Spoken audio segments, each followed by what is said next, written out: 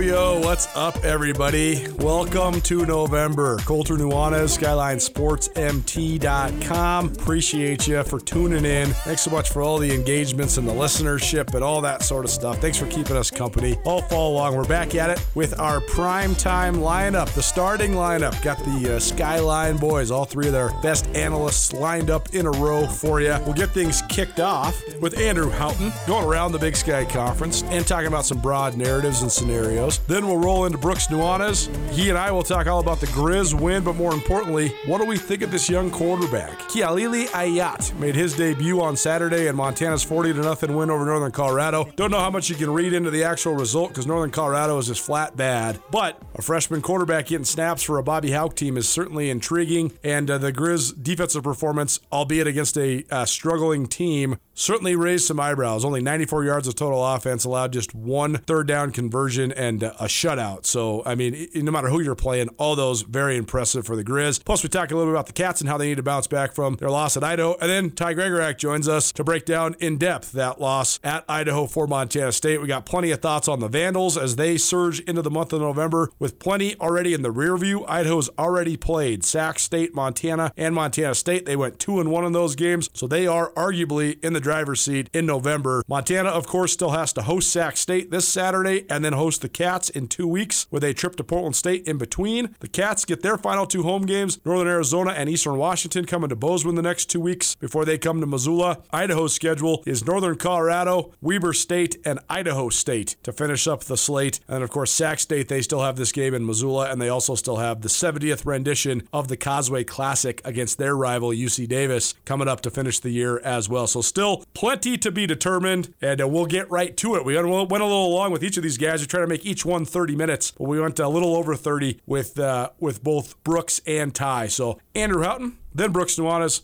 then Ty Gregorak. It's the Big Sky Breakdown, Skyline Sports, MT.com. Big Sky Breakdown, Skyline Sports, MT.com. Andrew Houghton chiming back in. He's been working on a cool project, so his appearances here have been more repurposed stuff from Nuanez Now, which is great. We had a little Griz basketball lately. And he's working on this awesome soccer podcast. He has his Soccer and Snow and Smoke podcast, which is contemporary soccer, but an oral history coming up all about the origins of the University of Montana soccer program.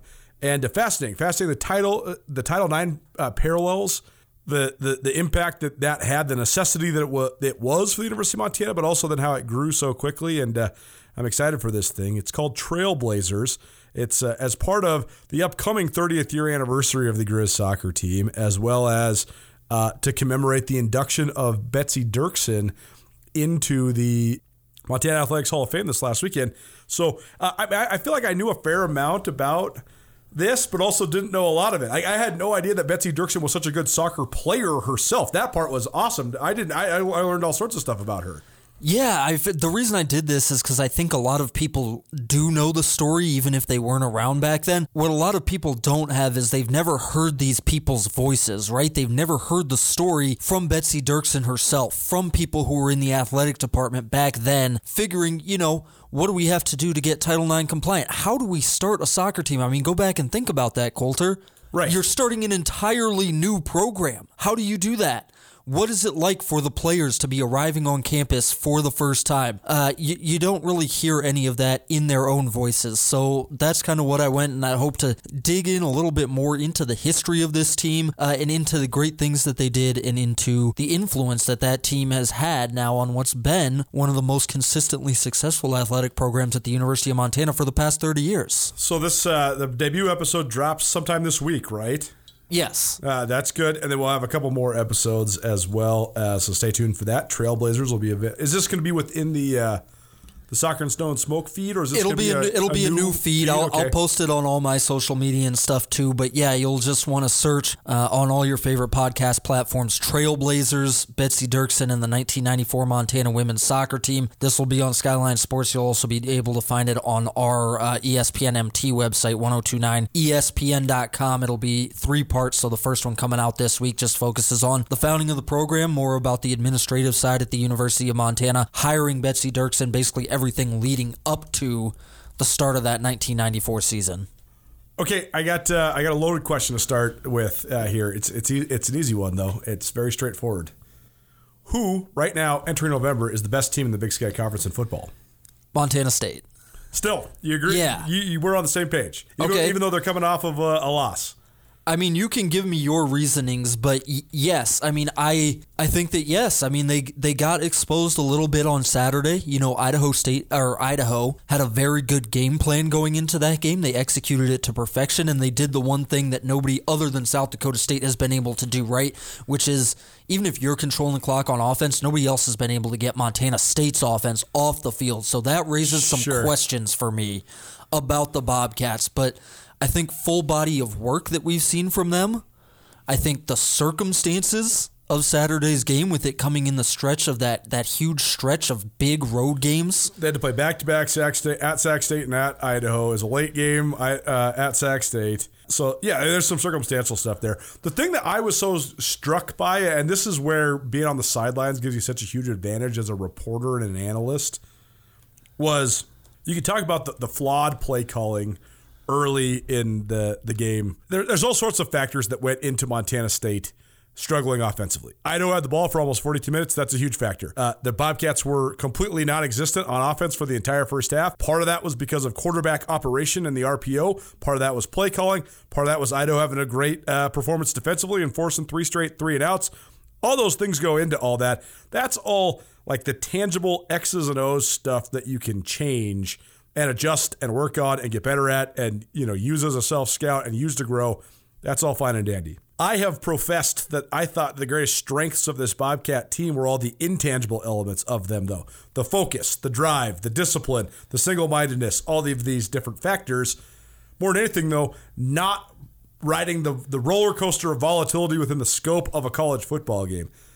They were totally volatile on Saturday, and I thought it was a very humanizing moment. They seemed like the immortals in a group of mortals, and then they seemed mortal on Saturday. And part of that's just because you get all flustered when Idaho Idaho had the ball for 12 minutes in the first quarter. Right. Your whole thing is out the window because you're scrambling, you're playing from behind the 8 ball the whole game. I just thought it was fascinating to watch like this normally completely collectively calm, steady, deliberate team have a little bit of volatility. Maybe it's good for them. Maybe it's the best thing for them. But I just thought it was interesting. It's funny because we thought that this season, given Montana State's road schedule, that they'd probably, even if they were going to be as good as we thought they were going to be, they'd probably be like a 9-2 team that would drop 2 of those 5 road games. Right. I just think that it's funny how the narrative changes because I think people replaced the second loss after South Dakota State in their minds with maybe in Missoula, not maybe in Moscow, even though before the season we thought maybe either or. Or thinking that they were going to run the table because they looked so good against South Dakota State, right? Right. Yeah, I think even with everything that you just outlined, right, they came back and took the lead in the second half, and they were a very makeable field goal away from sending that game into overtime. I don't think right now there is a lot to separate these 3 teams at the top of the Big Sky Conference. And I think that's the attitude that sort of people need to have here. Yeah, Montana State got exposed a little bit on Saturday. Yeah. But I think you could make an argument for just about any of these 3 teams at the top. Well, that's what's so interesting about this, though, is I think we would both agree that objectively Montana State is, I would say, I'm not going to say significantly, that's too strong of a word, but I think that they're more talented. I think they're the best team. They're more talented and more complete than either Montana or Idaho. But that's only part of the equation. I think that's right. Idaho's roster is completely uneven. Idaho's roster has the most weaknesses out of the top 4 teams by a lot.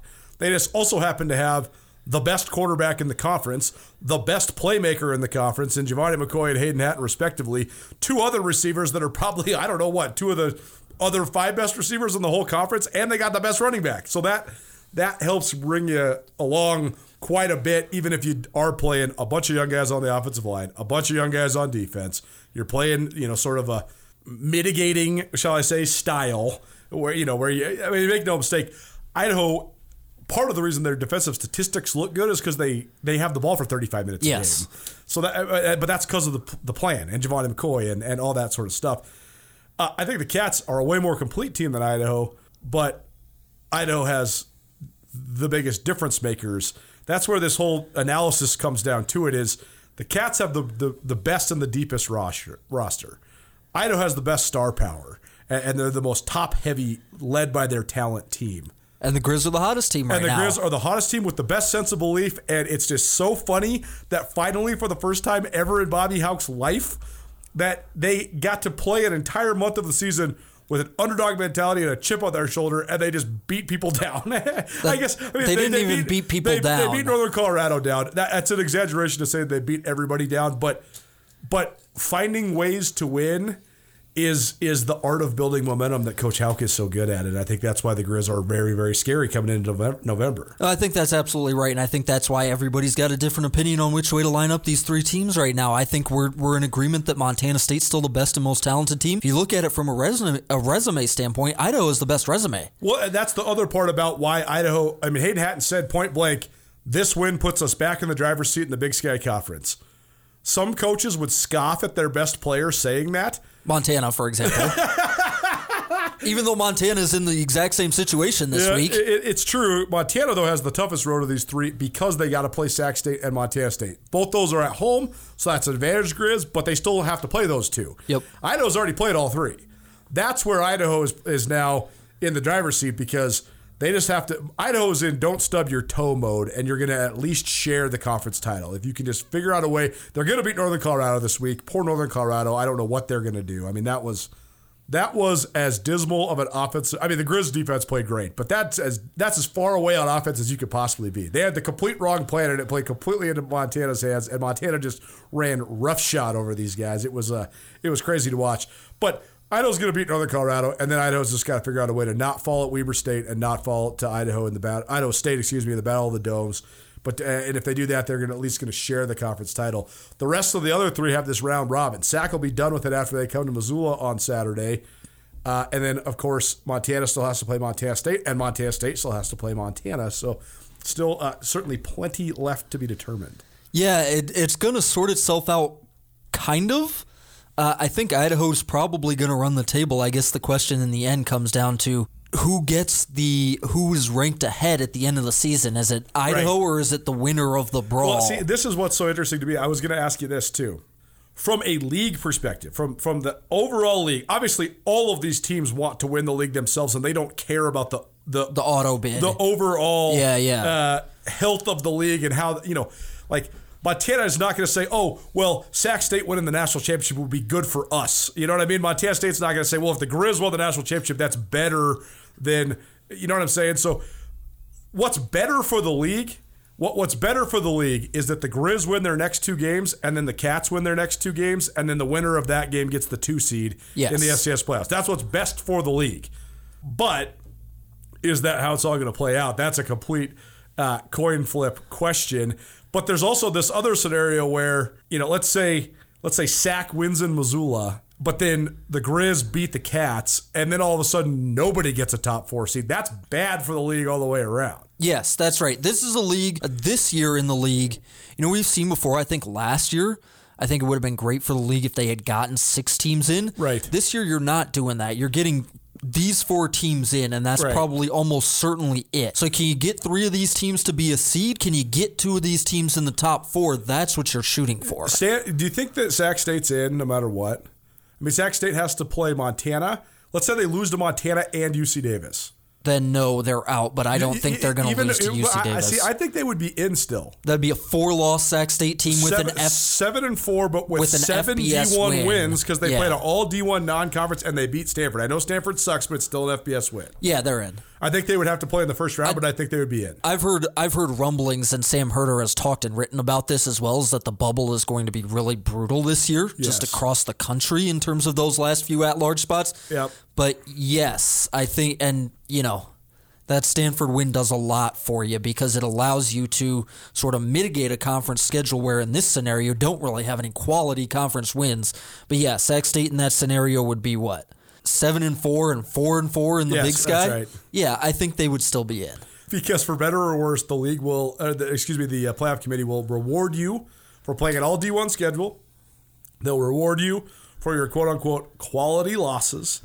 And they also have a quality win in the win over Stanford, even if Stanford isn't any good. And that's also just the way it should be. I know we're Big Sky biased here, but the fourth best team in the Big That's Sky right. Conference any given year That's right. should be in, and it's going to be a better team than the second best team out of the SoCon or whatever. Let's say Portland State won out, and they're sitting there at 7-4, but they only have 61 wins, but they do have a second to last week of the season win over Montana. I love this scenario because I think it's plausible. It's not out of the question. I think that if the Griz beat Sac State this weekend, they're going to be absolutely flying high. Yes. And everybody's going to overlook that Portland State game. Yep. And I'm not talking about the team. I right. think they'll do a fine job of preparing for that game. Yeah. I'm talking about everybody in the media and all the fans going to completely overlook that Portland State game. And I think Portland State is a pretty decent team. That's right. And I think, the Griz have gotten some really good road wins. I still think the Griz are at their best when they're playing in Washington Grizzly Stadium. And I think that's a real trap game, and I think it's entirely plausible that Portland State wins that game. What if Idaho State won out?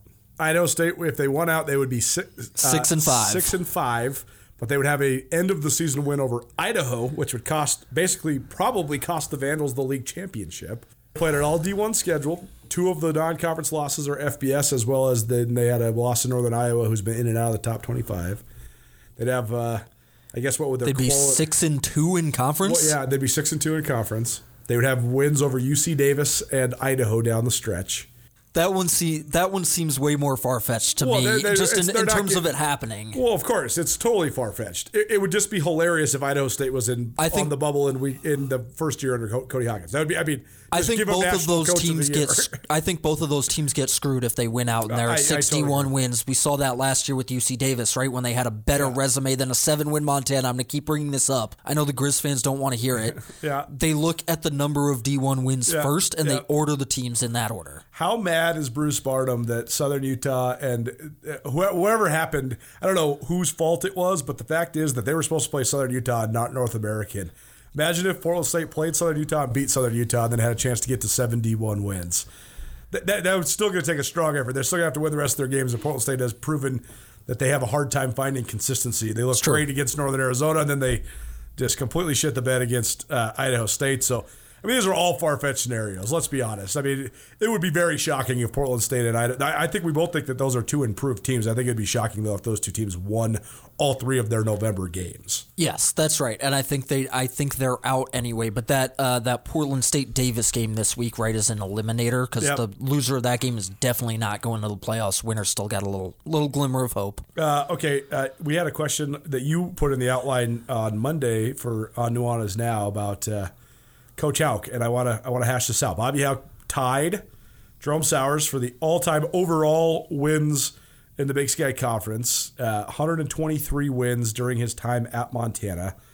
Coach Houck was completely uncharacteristically humanized when he was asked about it at the press conference. I thought that was like one of the most... he tried to put it off. He tried to be like, it's only about the players. Next question. But then he stopped himself and he gave a great answer. He gave a great answer. And, your greatest strengths are your greatest weaknesses, right? Bobby Hauck's lack of humanity sometimes is what makes him this coach that instills fear in the rest of the Big Sky Conference for a decade plus. And, it's also what makes him sort of bristly to deal with sometimes. And, he's a pain in the ass sometimes. But I thought it was a beautiful moment for him. I mean, I do think that it's finally sinking in for Coach Houck. Like, hey, I am turning into an old ball coach like he always jokes about, Hey, even if it's not the end right now, I'm closer to the end than I am to the beginning. He can see it. And I think that's what happens when you get these reminders like this guy that played for you in 2003, your first year as the Griz head coach, is now the head coach at the team you're playing them next 20 week. years later, Like your son is now coaching in the Big Sky Conference. He was a little kid at Washington Grizzly Stadium when he first started coaching. I think those, Jerome Sowers is long, living up in Havre now. Like you get all these reminders. Terry Donahue, one of his mentors, passed away last year. Like you get all these reminders. But you asked me if I thought this was Coach Houck's best coaching job. And I think it's really an interesting question, man, because I think that, first of all, I think that losing multiple All-American players off the defense actually helped Montana in an ironic sort of way, because this, like, the all for one for all, we just play like a maniacal unit that rotates in 18 to 22 guys every single Saturday. It just works a heck of a lot better when you don't have focal points. You know, like last couple years, they rotated all over the place, except for when Patrick O'Connell was healthy and except for when Bobby Hauck's role. I mean, the All-American guys hardly came out of the game. Justin Ford actually had to rotate more than the other guys. Yeah. But it doesn't work as well. Now it's like they rotate everybody. Alex Gubner comes out of the game from time to time. You know, Riley Wilson comes out of the game from time to time.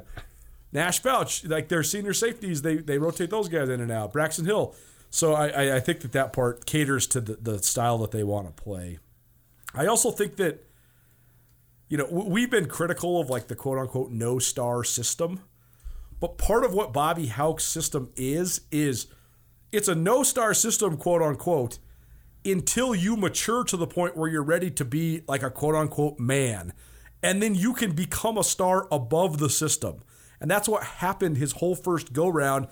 And that's a societal thing, I think, more than any other factor. I do think that young people now, the development and your affirmation as an adult is just a little bit delayed. I'm not saying that's good or bad or whatever, but there used to be like a demand. I mean, our father's generation, the demand was you're a man when you're 18. Then like my generation is you got to be a man by the time you're in your early to mid 20s, and then it's gotten delayed now to like late 20s to early 30s now. But I do think that those guys from the last tenure under Coach Houck, they were able to sort of, you know, like we've seen it the last couple weeks though. What Braxton Hill was like at the press conference yesterday, what reminded me of the first time around. Coach Houck's always sat between the two players and given everybody heck and, you know, been critical of, you know, hey, I'll answer that question, stuff like that. The first time around, the guys that were the older guys would be like, "Well, no, I got it." Like Colter is like, "I'm gonna say whatever I want to say. Like I'm a man. I'm the captain of the Griz. Like I can do what I want." Cole Burkus was great at this too, and Braxton Hill yesterday was like giving Coach Houck a hard time.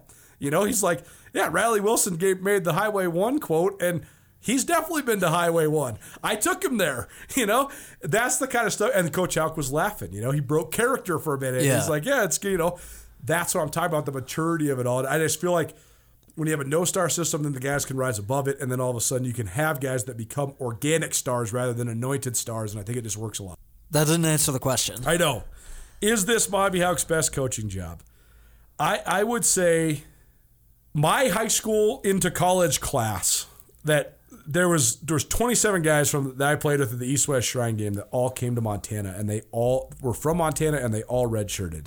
I would say the cumulative process of taking those guys from a group of guys that redshirted all together and keeping pretty much all of them until their fifth years in 2009, and then going undefeated and making a run at the national championship with a bunch of Montana guys that all split scholarships coming out of high school. It's a complicated and convoluted version of the answer because it's a 5-year deal that you had to get for through. Sure.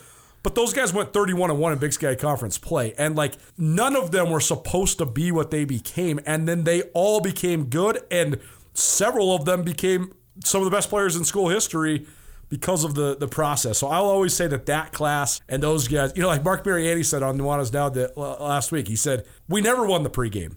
We were out there like, these guys are way bigger and stronger and more impressive than us.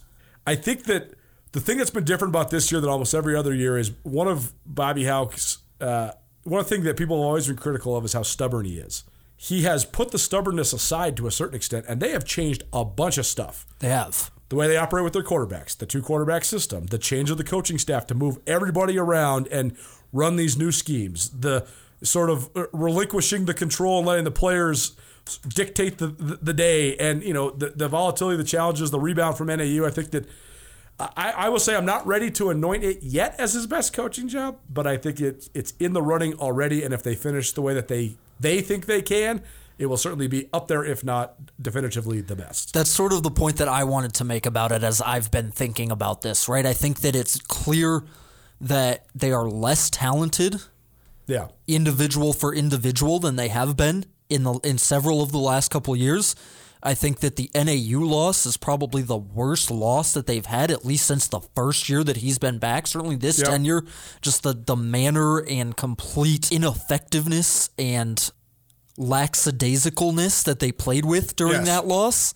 That was the thing I think that made everybody, like, Griz Nation and the people that follow the Griz are intense, passionate, and sometimes completely manic. Like, there's a certain mania that exists. So losses cause freakouts a lot when it comes to the followers of the Griz. That one, though, I think people were sounding the alarm so much because no matter how the Griz have lost when Bobby Hauck has been the coach, they never lost because they didn't play hard. No, the freakout was completely justified. Yes, because that's the thing is even if they're playing hard in like a flawed way, they're still playing their asses off, and they didn't in that game. That's what's so weird. But the fact that they've rebounded and then are playing as hard as any team that Coach Hauck's had in the second tenure, that's a true testament to their adjustment as a staff.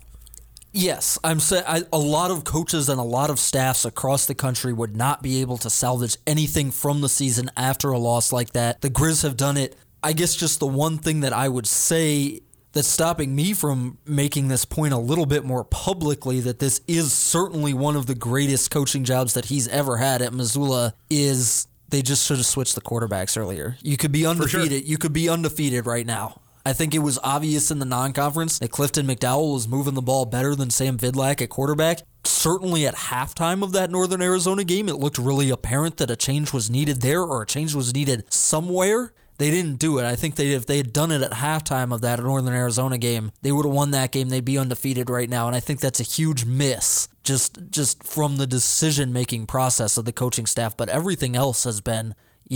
this is not a hugely talented team. I think that I think that Montana State and Idaho clearly have more game winners on their roster than this Montana team. Right. And, I keep going back to the quote that Bobby Hauck said, I think, after the Idaho State game, well, we're just not built to run away from people. That's right. They've only done it in 2 games this year, right? Utah Tech and last week. Yep. Against 2 of the worst teams in the country. And what's the difference? Special teams and defensive touchdowns. And I think a lot of that leads back to the coaching. That's right. This team is also taking advantage of the opportunities when the opportunities arise, which has been something that eluded the Griz in 2021 and 2022. He's Andrew Houghton. You can find him each week here on the Big Sky Breakdown. I got to run because we got to go talk to the head man at Sac State. I'm going to ask him what he thinks of the coaching job by Bobby Hauck. Andy Thompson, a former Griz linebacker, brings his team to the belly of the beast on Saturday night. Thanks for being here, Andrew. Thank you. Part of the glory of building a business comes from leaving a legacy to ensure your business continues thriving into the future. Have you asked yourself lately, what is your plan? Forming a personalized business succession plan is essential to know the passion you put into your business will carry on. Nick Tabor at Westpac Wealth is here to help you navigate all your business succession and retirement planning needs. Give Nick a call at 728-6699 and keep the spirit of possibility vibrant while making your future more tax efficient with a personalized business succession and retirement plan for you. And also a big shout out to my guy Kevin over at Westside Private Gym. Kevin has a doctorate in physical therapy, and he is an excellent trainer and physical therapist. The easiest way to explain what my new endeavor with him is, we're trying to break down all the concrete. And as you get older, you got a whole bunch of inflexibilities, immobilities. Your body is formed a certain way from all the ways you've been favoring your various bumps and bruises and injuries. And you can make it through, but are you actually living your best life? Are you actually as mobile and flexible and malleable as you can be? And I've had some knee injuries, some shoulder injuries. And so I work out a lot, but a lot of times maybe you're training in the wrong way or your muscles just aren't firing in a proper fashion. So we're breaking down the concrete and building it back up. The first couple weeks of these workouts have been pretty much just physical therapy based, tearing down some fascia, loosening up the muscles, really working on the mobility, working on being mindful with the breathing and the muscle engagement, trying to make the muscles proportionally fire. That's such a key thing, and Kevin does such a great job of explaining that. So really appreciate him. Can't wait for the journey to continue, and we'll keep you updated on what's going on over there. But fit during football back for another year, and couldn't do it without the Hype House, or especially Kevin over there at Westside Private Gym. First of all, I got to say I apologize if I repeat myself a little bit because for the first time all season, we're busting out the starting lineup analysis pod in the same day. Mostly this is because of a production scheduling thing. So I've already recorded with Ty Gregorak and Andrew Houghton today, and now we're here with Brooks Nuanez. I'm Colter Nuanez. You can always find all this stuff, SkylineSportsMT.com. Big Sky Breakdown numbers have been phenomenal so far this fall, so appreciate all of you for listening. Rate, review, subscribe, all that good stuff. And if you ever want to know like how you can help us, number one thing you could do is just tell your friends.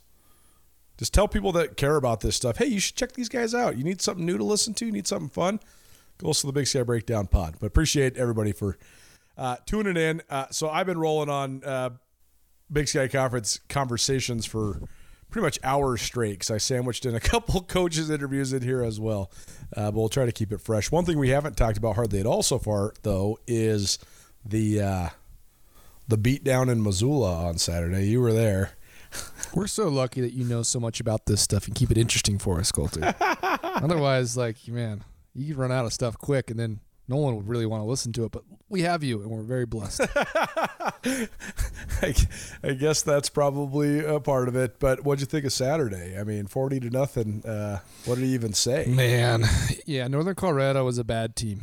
They're really bad. They're really bad. I feel bad for Ed Lamb. I do. I feel bad for their players, too, because it's not really like their fault. It's not that they're just undermanned. They just don't have a ton of talent. They tried the whole time.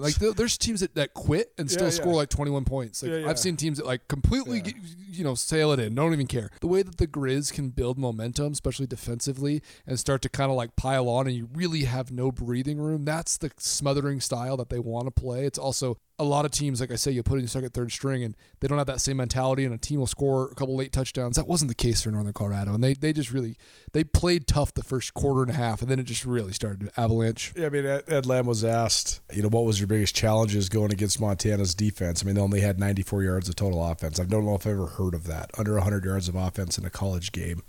And Ed Lamb said, well, we had no chance to block them. So that's kind of where it starts.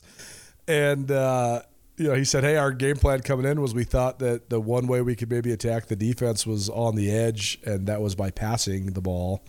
And that certainly turned out to not be true. And, Alex Gubner basically ruins the inside of the line on the very first play against a true freshman center. Then the damnedest opens, and then all of a sudden, the pass rush was relentless. And, the Griz are rolling right now, but that Northern Colorado team was totally overmatched. But, that's the thing is sometimes you don't get much out of beating a team beating a winless team you're supposed to beat.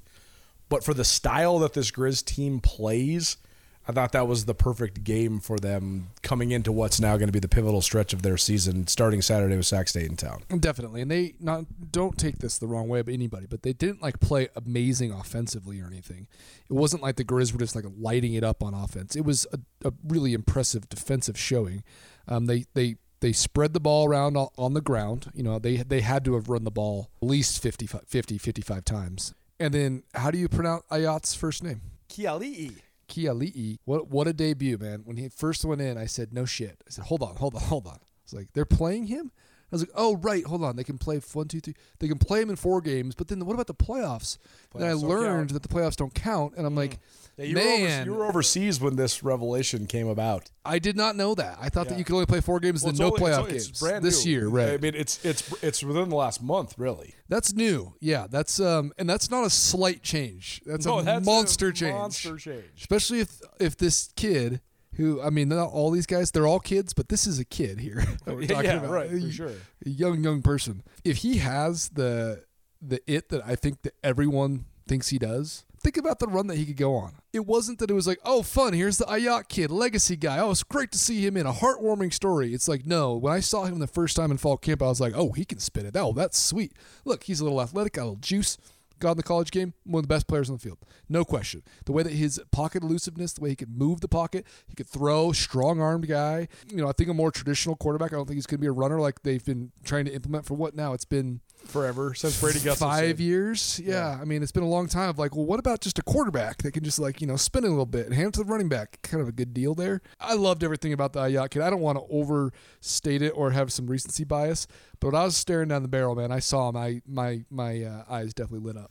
It's a huge opportunity for Montana football because everybody knows the name. His dad, Brian Ah Yat, is the second best quarterback in Griz football history. It's you could argue number 3 through number 15 in terms of the all-time Griz quarterback ratings, but number 1's Dave Dickinson and number 2 is Brian Ah Yat.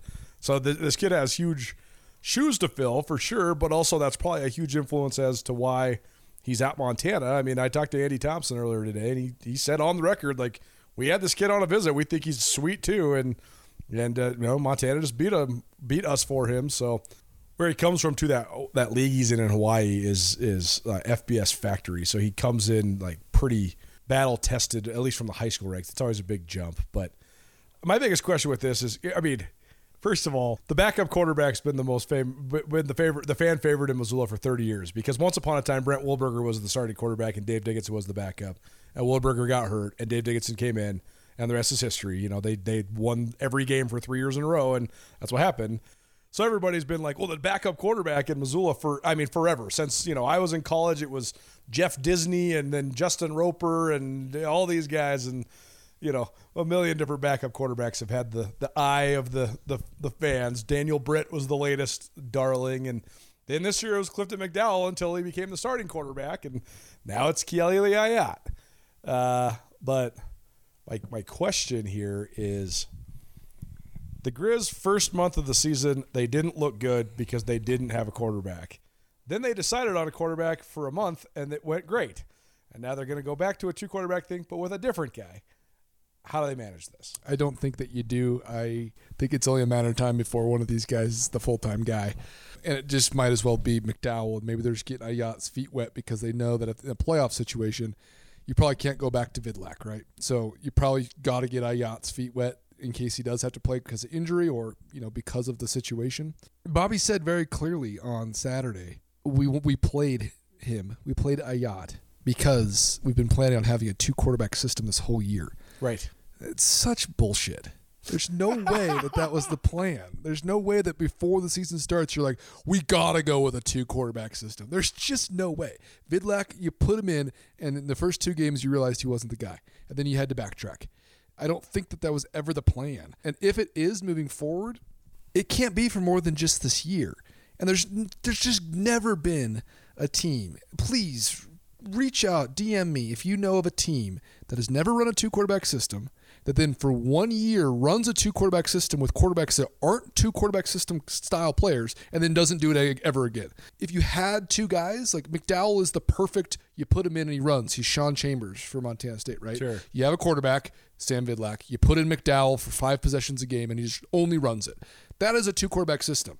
But then if you go with just the runner, and then you have him throw it 30 times in a game, multiple times in a month, and then you put in a freshman to spell him, that's, even if Coach Houck, and I mean this in the nicest way, I'm not calling it bullshit, like, I understand that week to week that could be the evolution of the plan. That's not how 2-quarterback systems run.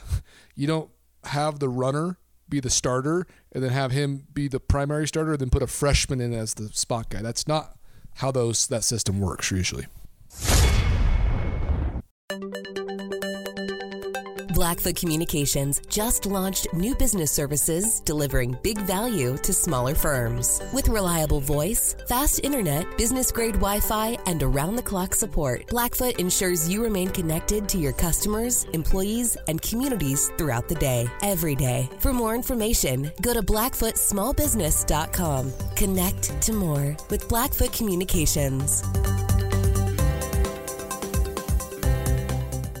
Join Town Pump's Pump It Up Rewards Plus program and never pay full price for fuel again. Save 5 cents on every gallon every day at any Town Pump across Montana. Plus, earn and redeem points on your favorite in-store items to get free stuff with our clubs. Stop in and pick up a rewards card. Download the Pump It Up Rewards Plus app today. Or visit townpump.com/rewards to register and start saving. Town Pump. Right down the road. Pump it up. Oh, yeah.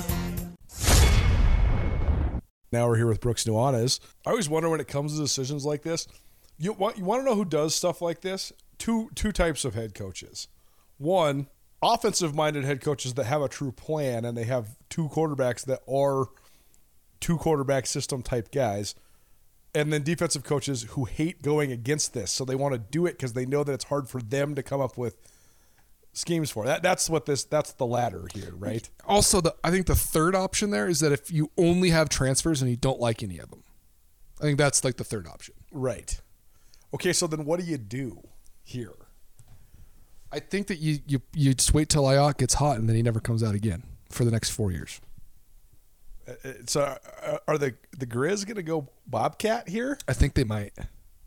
Wow. I think it was the beginning of it. I mean, there's McDowell. They're just going to put McDowell, like the second that Ah Yat came in, McDowell's play went down. He didn't play as well. For the rest of the game, he didn't play. Like, he didn't have the spark that he's had the last couple weeks. He only threw the ball 14 times, where, again, he went like 22 for 29, 2 weeks ago. He's been throwing the ball at a significantly higher rate, and actually with some success at times, and he was the dude. And then you pull the rug on him for a freshman who then comes out and balls, and the crowd's twice as loud because it's Ah Yat's kid. So I don't think that you can put this one back in the box. What are the best and worst case scenarios for this? That you put McDowell back in the position of playing 3 or 4 possessions where he just runs downhill. He got 12 carries for 74 yards, and that's all he does. That's, I think, what he's built for. Wildcat quarterback. I think it's Sean Chambers. Keep him on your hip. Yeah, Put him in when it's ready to roll. Right, but you have to give him possessions. You can't give him plays. In the beginning with Vidlac, they give him like 2 plays, then Vidlac would be back in, then 2 plays. It's like you got to give him full possessions where it's his turn, and he gets it till they punt it or they score. That's just my opinion. The fact that they had Ah Yat in the back pocket the whole time and that this was obviously a plan. I mean, I heard from people internally last summer that he's the best quarterback on their roster. After they already had 2 transfers that are upperclassmen come in.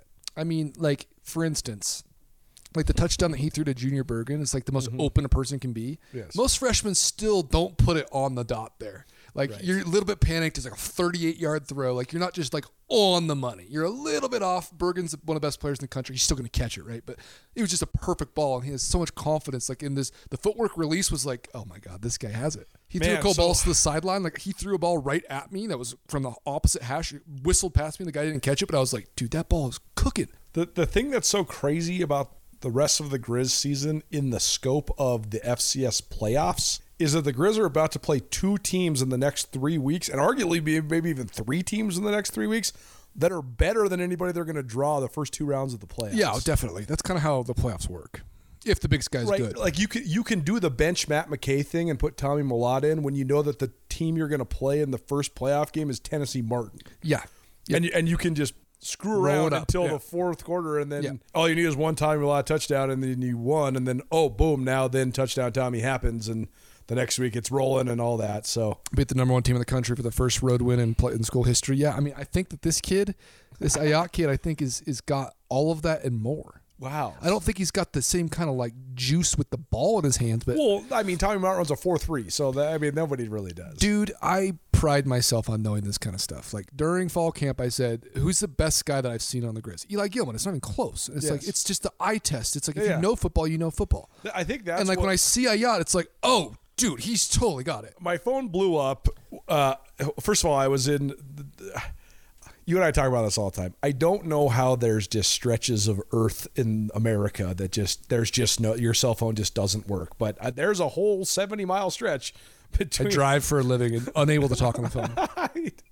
Dropped call after dropped between call. Plummer, Idaho, and the Kibbe Dome. Your phone doesn't work. Let's just slap a tower over there. It's got to be like not that much money. That means it's not like it's a crazy populated area, but there's certainly tens of thousands of people that live over there that probably would like to use a phone. So, or maybe not. That's the whole point. Yeah, that's the whole point. Anyways, my iMessaging was working, but all my other stuff wasn't, and several of my group texts are not iMessaging. They're just normal text messages. So I didn't get all the texts until I got back into service, and then I just got like 10 million texts about Ah Yat, most of whom are from Griz fans and followers and boosters and people that follow this podcast and all that stuff. But always that kind of stuff's grain of salt because people can be prisoner of the moment, and if you're texting me on Saturday afternoon or Saturday evening, you're basking in the glory of a shutout win, and you probably had some sarsaparillas and whatever. But when Samuel Kim is a pro football player who's been contributing here on the Big Sky Breakdown. And when Marty Morneweg, who's a 25-year coach in the NFL, and when multiple people that are objectively viewing this stuff and really know their stuff start to confirm the hype, and then I hearken back to what I heard last summer, and then I hearken back to what we saw at fall camp, and then we talk about how we both, coming out of fall camp, if you were to say, okay, give me the 5 best young players on the Griz, I think you would have said Eli Gilman 1, Keali'i Ah Yat 2, right? Yeah, right there. Very close for sure. When you're watching them all throw, you're like, okay, well, there's the guy that's the transfer from Central Arkansas, and there's the guy that transferred from Boise State, and that guy's better. Mm-hmm. It's also, you could be better at this level than, it may not translate to every single program in the country, that's right. but like, and some guys could be better at a higher level. I know that's confusing to kind of understand, but it happens in basketball more than anything, where you can have like a dude who's the fourth best player on a high major D1 team in basketball, and he transfers to like mid-major, low major, and he's not that good because he's just like, his role was wrong. And like, that can happen in football too. So I think that Ah Yat is just built for exactly what he's about to experience. The worst case scenario here is this makes him stuck again. I think that it was inevitable. I guess they weren't in on McDowell from the beginning, and then when he went in, they still weren't in on him, and they're 7-1. 7-1. It's like they still haven't been in on him. So it's like at some point they've never, right? Have you ever felt like they were in on him? No. Yeah. So they're in on him for the first quarter and a half to make sure they get a lead, and then they just sit on it. That's what they did against Idaho. Yeah. It's what they did against UC Davis. They don't trust him. They don't really like him. They don't use him. Like a lot of the stuff that I feel like a lot of the times he's pulling the ball and running it. It's his choice. It's not them putting the ball in his hands. And they're happy with the results sometimes, but sometimes he kind of has a little bit of like, not give a shit in him. And Bobby hates that kind of stuff. And not give a shit isn't about like effort or anything. It's just about like, he's just a cool cat. He he understands, like he's just kind of a baller, and like he needs to get going, and he wants the ball in his hands, and like that's just not really like the style that they want. And for a moment they did, but then they can't embrace it for whatever reason. Okay, so then how do they adjust schematically? Because they can't pass block.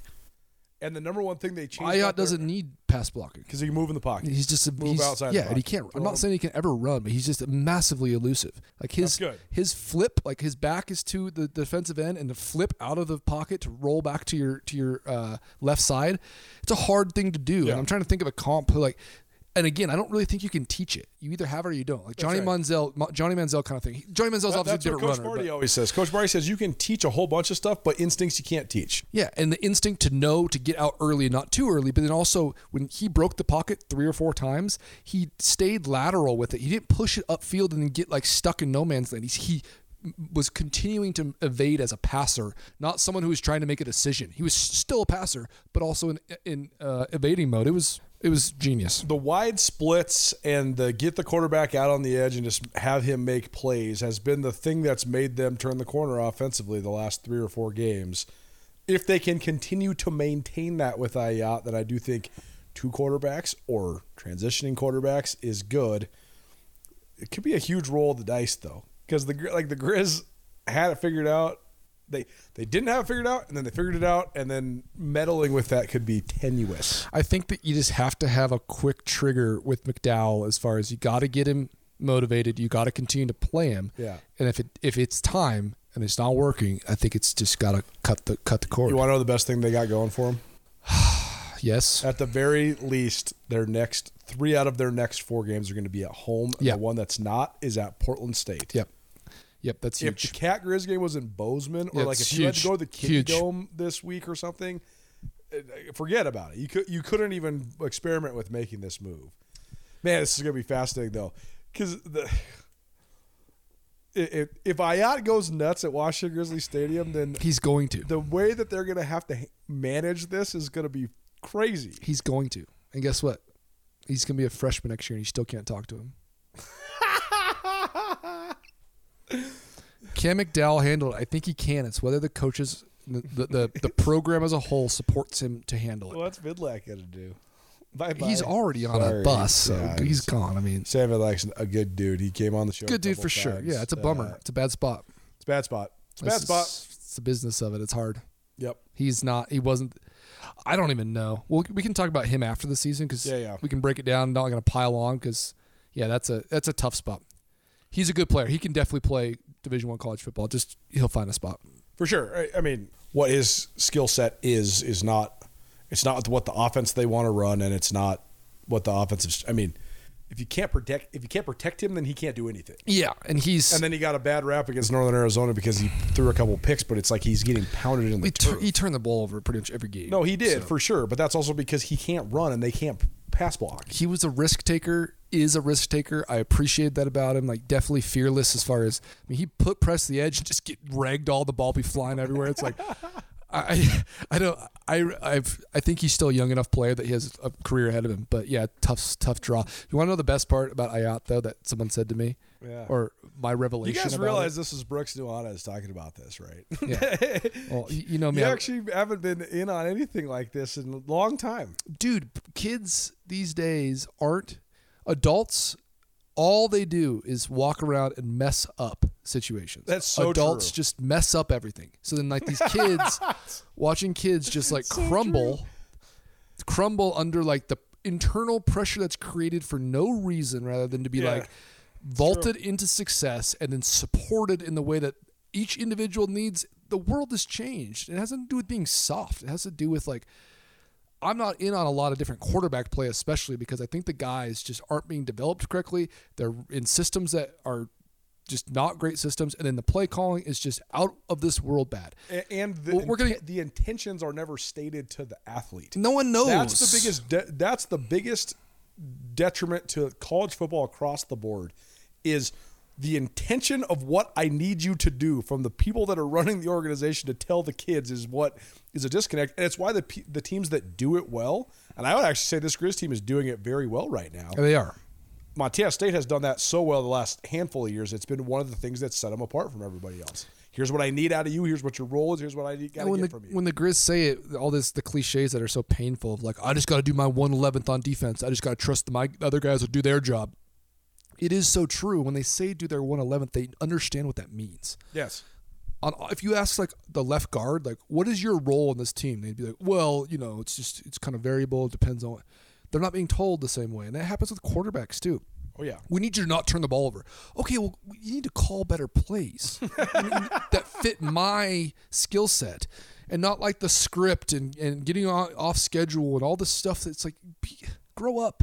Adults, like, figure it out. So I'm in on this. This is a broad conversation. We're not talking about the Griz right now. We're talking about just in general college Definitely, football. not the Griz. We're talking about football in general. This is not even just a college football thing. I'm talking about sports in general. Adults just messing up everything. Like, just get out of the way. Let these dudes ball. Like, it's just these guys know what they're doing.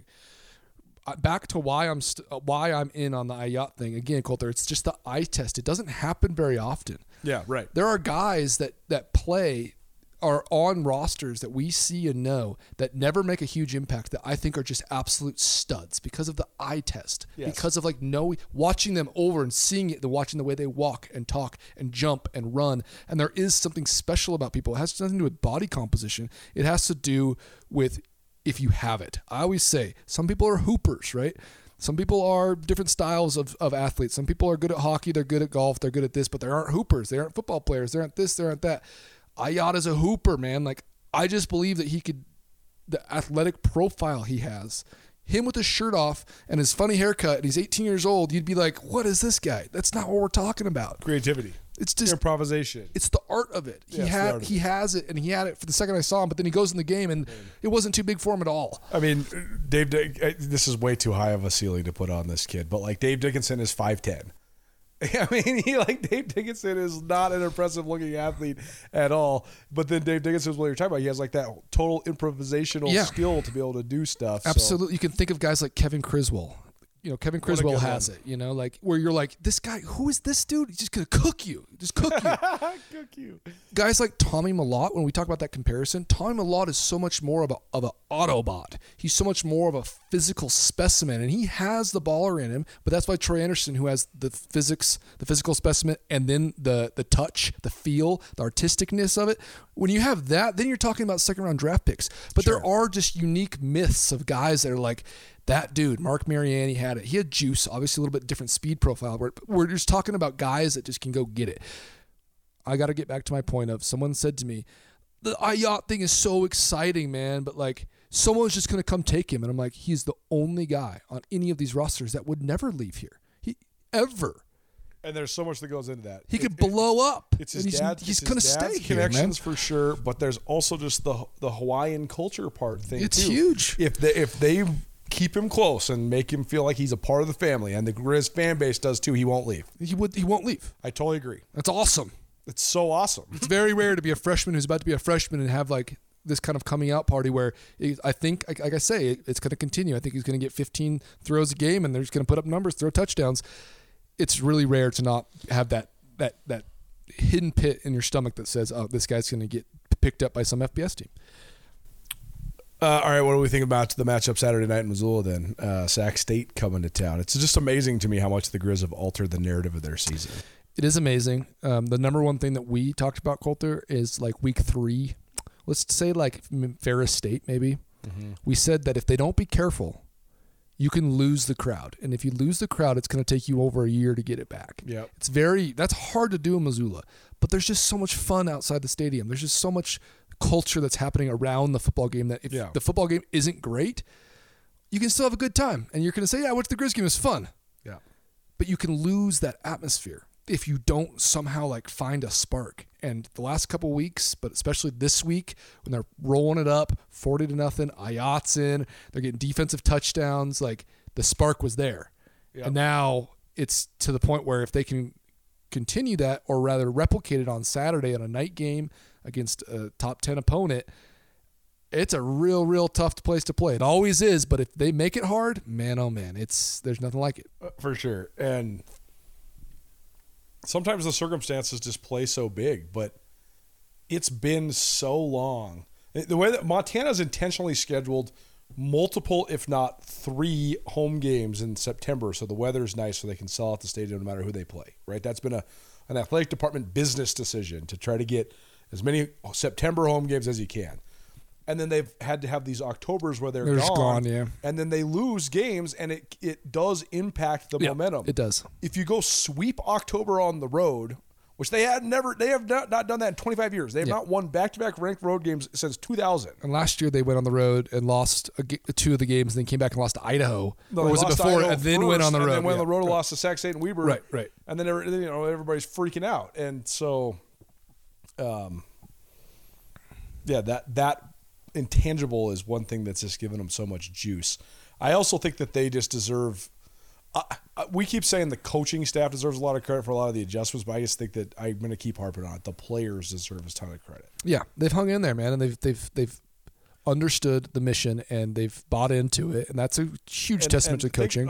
Think about how many talented players they had last year that were seniors that did not have their best years as Griz. This program that Bobby Hauck runs and the system that he runs, you're supposed to peak when you're a senior.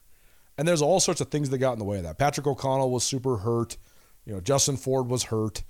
I'm trying to think of other seniors. Regardless, this year, think of all the seniors on the team.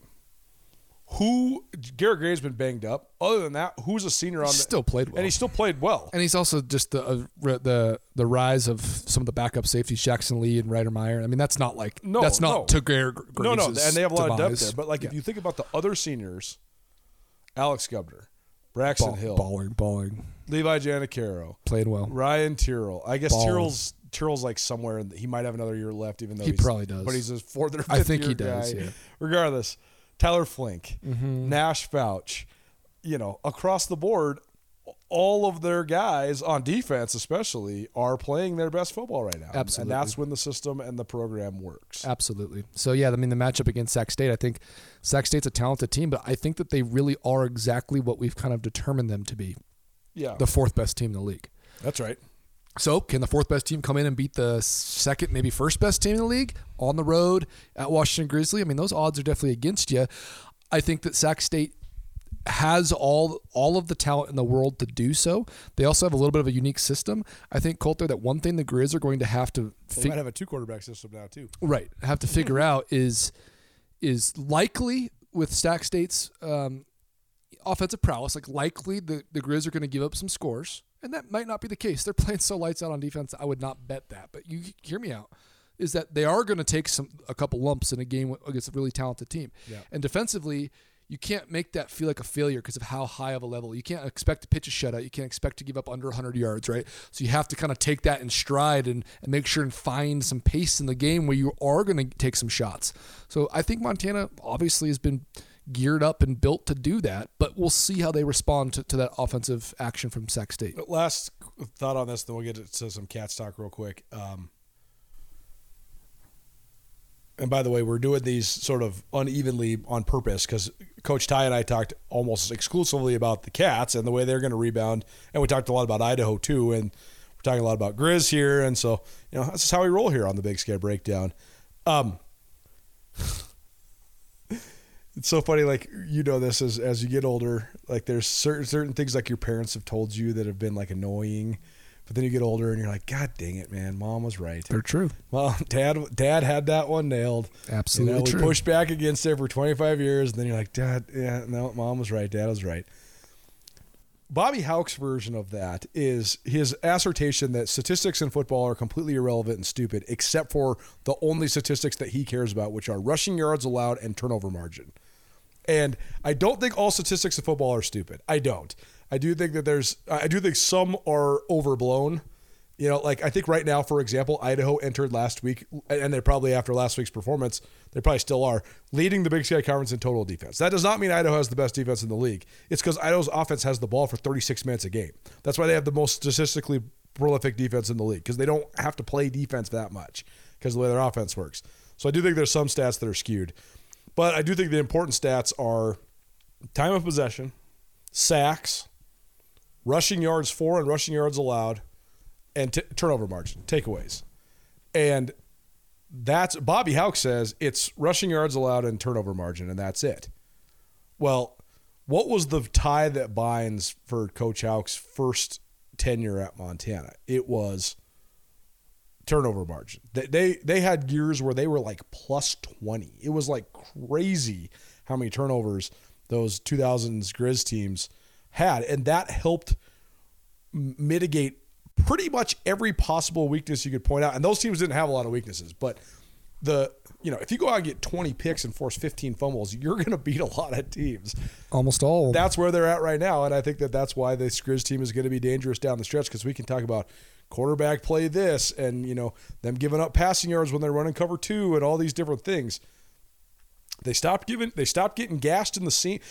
Coach Hauck's assertion that passing yards are empty calories, the one flaw in that was that they didn't have anybody to guard the middle of the field the last couple of years, because Robbie Hauck was so involved in the run fit. So they would just get gashed in the same spot by the same teams. And all the teams that could beat them, Idaho, Eastern Washington, Montana State, Sac State, James Madison, they all beat them in the exact same way.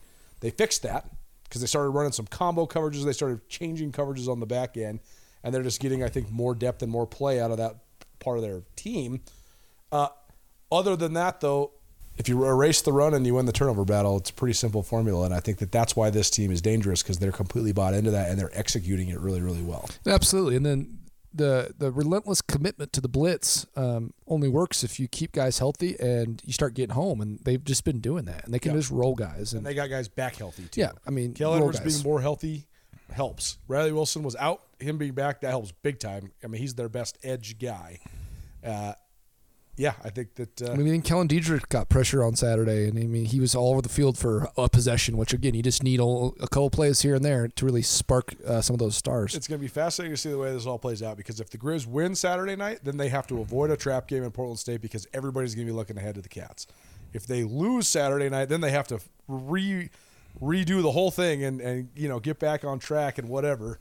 So I don't know. It's gonna be there's a lot of intrigue, a lot left to be decided. I saw Cats real quick.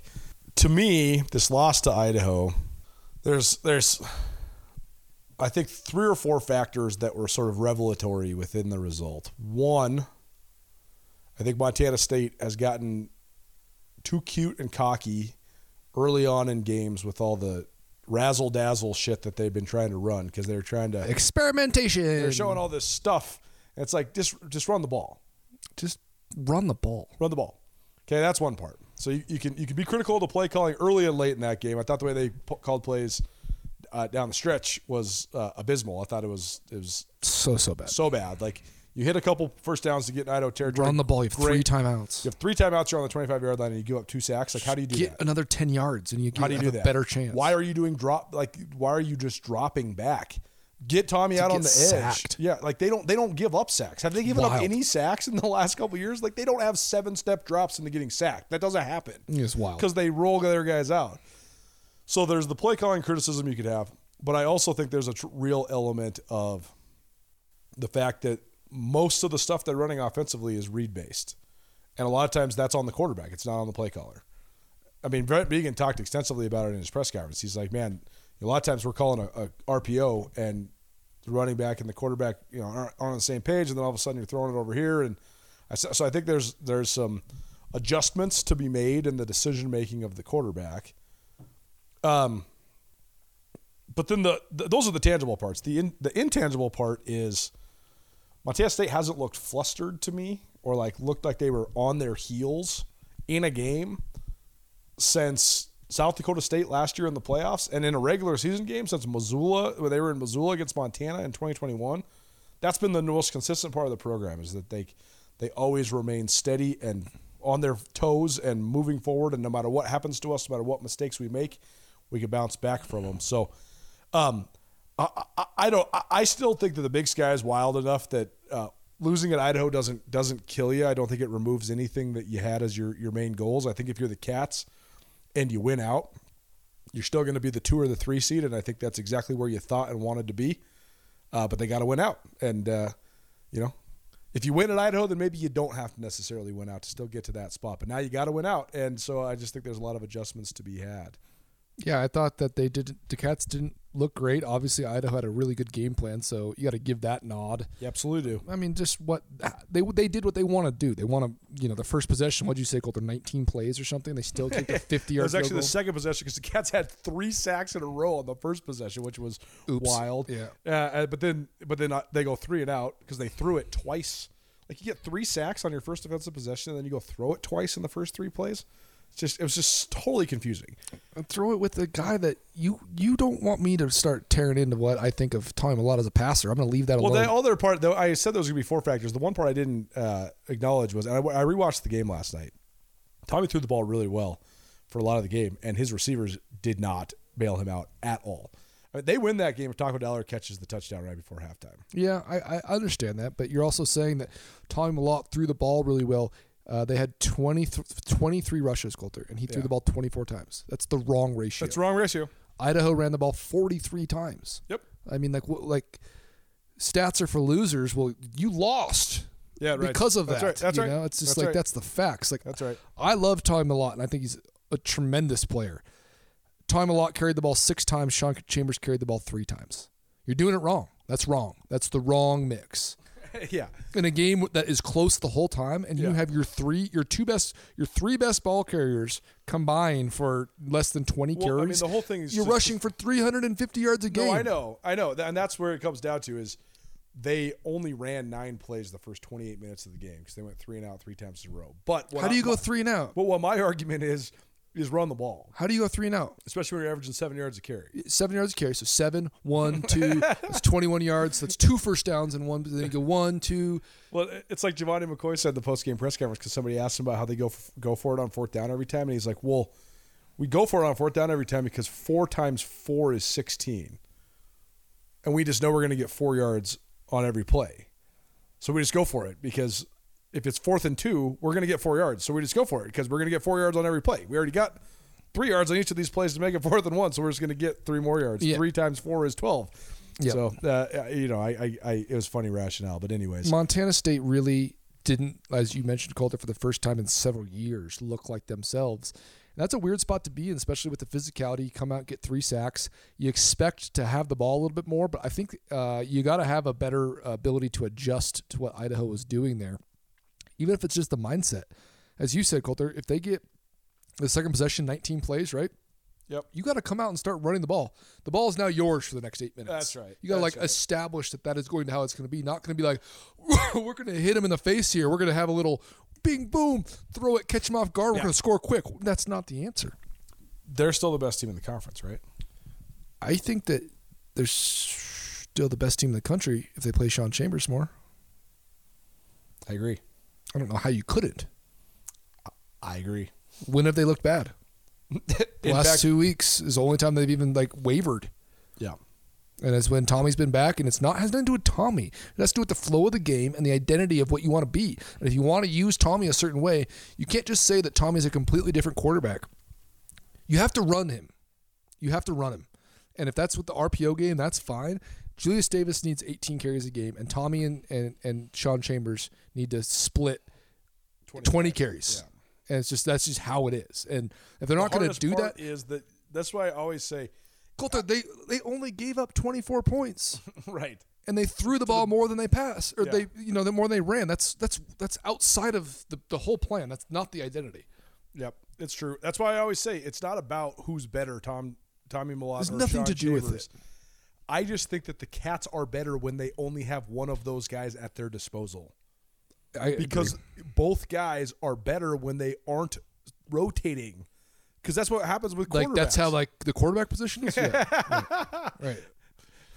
I like the NFL teams that rotate all their quarterbacks. The highest level of football, they just all rotate them. That's right. Specialty guys, yeah. Yeah, no, they don't do that. They don't do that. Sean Chambers in the red zone is an option. I get that. But what's wrong with Tommy in the red zone? No, that's right. I just think that you got to get guys in the flow. You can't have package spot things like let Sean Chambers play 6 possessions or 5 or 2 possessions. Like give him the ball on the 20-yard line and let him go with it. I just don't see why not. They've been great with him the whole entire time. They are a package to me, and they play really well together. I think you need both of them if you're going to be physical and run the ball the way that they do, especially Sean Chambers' big body. He's healthy. He had 3 carries for 7 yards. The thing that I would say, to bring this back around to the positive side on the Cats, is that a lot of college football programs have culpable deniability, where like all the stuff we're just saying they would like be in denial of. These guys don't have that. They've had all of the conversations that we are having right now. Not being too cute early on in drives. Run the damn ball. Figure out a way to be in more flow with your quarterbacks. Figure out a way to be in more flow with the rotations.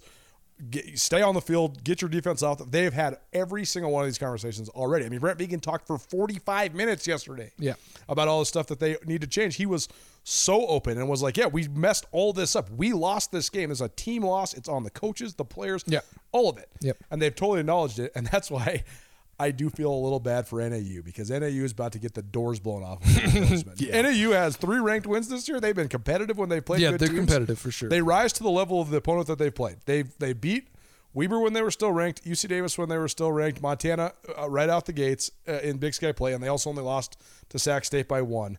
But then they've also just screwed around and got blown out by Portland State. They're a quintessential play to their level of play.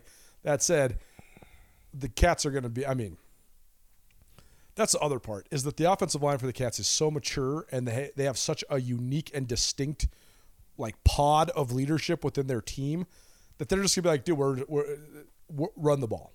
60 freaking run plays down your throat. Let's roll. Yep. And you, Colter, my last note on this is it's one of my favorite things, and I think it's something that anyone can borrow. You can borrow it. Anyone listening, you can borrow this. The theory of rational coaching. Yes. The idea, and the Cats have had this on lock for so long, and that's why sometimes when Montana has gone up and down or made interesting decisions, you can kind of lean back on it. And teams like NAU, which you're talking about, they are this to the max. But the Cats have the theory of rational coaching, where you can make opinions and predictions based on knowing that the coaching will be rational. Teams like NAU, you can't do that. You can't assume. You cannot just guarantee that all things, if the coaching is just perfect, here's the outcomes. The Cats have that. They have this ability to be like, the outcome will be this, where the outcome has the opportunity to reach this level because the coaching will be rational. It's very unique, hard to get to, especially in college. Man. Montana, when they start to become more rational, the prediction of the outcome becomes much more stable, especially defensively. That's where South Dakota State with John Stiegelmeier, for a fact he's been there for 26 years, that the coaching would be rational, so you can put that variable is stationary. It's fixed. Yes. You can then add in talent. You can add in a little game plan, a little flair, and all of a sudden you have this beautiful, you're at 99 and the other team's at 82, and they played well, and you still out-scheme the heck out of them because your coaching was strong. Montana State on Saturday, the theory of rational coaching blew up in their face. Wow. And they were making decisions that were not to their culture or to their style. Man. One of the best races in the league this year is the race for Coach of the Year. Oh, man. It's a good one. You got Cody Hawkins, who's got Idaho State playing their asses off. And who would have thought that was going to be turned around? They're not turned around yet, but I thought they were winning 0 games this year, and they've won 3 games already. So that's one. Bobby Hauck outcoaches Jason Eck completely on national TV, and then Jason Eck gets his team back in it and comes back and outcoaches Brent Vigen. Vigen's the best coach in the league. So the round and round we go. I mean, there's like 4 legitimate, really strong candidates entering November for Big Sky Coach of the Year, and that's pretty cool to watch. He's Brooks Nuanez, Big Sky Breakdown. You can find him here once a week here, SkylineSportsMT.com. You can also check him out on Nuanez Now on ESPN Radio, SWX Montana Television, the ESPN MT app, and the Nuanez Now podcast, talking all things NFL each week as well. Great analysis, man. Thanks. Yeah, you got it. Thanks. College athletics is a fundamental part of the fabric of our communities in Montana, and it's the stories of these young men and women that drive our passion at Skyline Sports. Colter Nuanez here. In 2015, my brother Brooks and I founded SkylineSportsMT.com. As a lifelong athlete, Brooks has an elite knowledge of football with a deep perspective with his time spent playing safety for the Montana Griz football team, while I won a collection of sports writing awards, including 2010 Washington Sports Writer of the Year during my time in newspapers. Together, we can offer you the best sports journalism in the state with crisp writing, unbiased reporting, cutting-edge photography, and a grassroots feel that belies the corporate takeover of modern media this day and age. As Montana natives, we have a deep historical knowledge of the fiercest rivalry in the West. We share a combined 22 years experience involved in the Big Sky Conference. That experience gives us unparalleled knowledge of Montana, Montana State, and Big Sky Conference athletics. If you'd like to experience this with us, visit SkylineSportsMT.com and subscribe for only $8 a month or $90 a year. SkylineSportsMT.com. Every day, every season.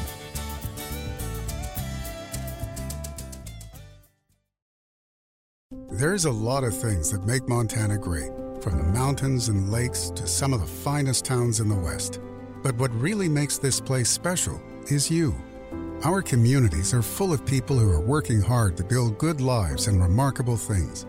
At Opportunity Bank, our passion is helping folks do just that. Together, we can make a good thing even better. Opportunity Bank of Montana. Stop by and see us or visit us online. Member FDIC.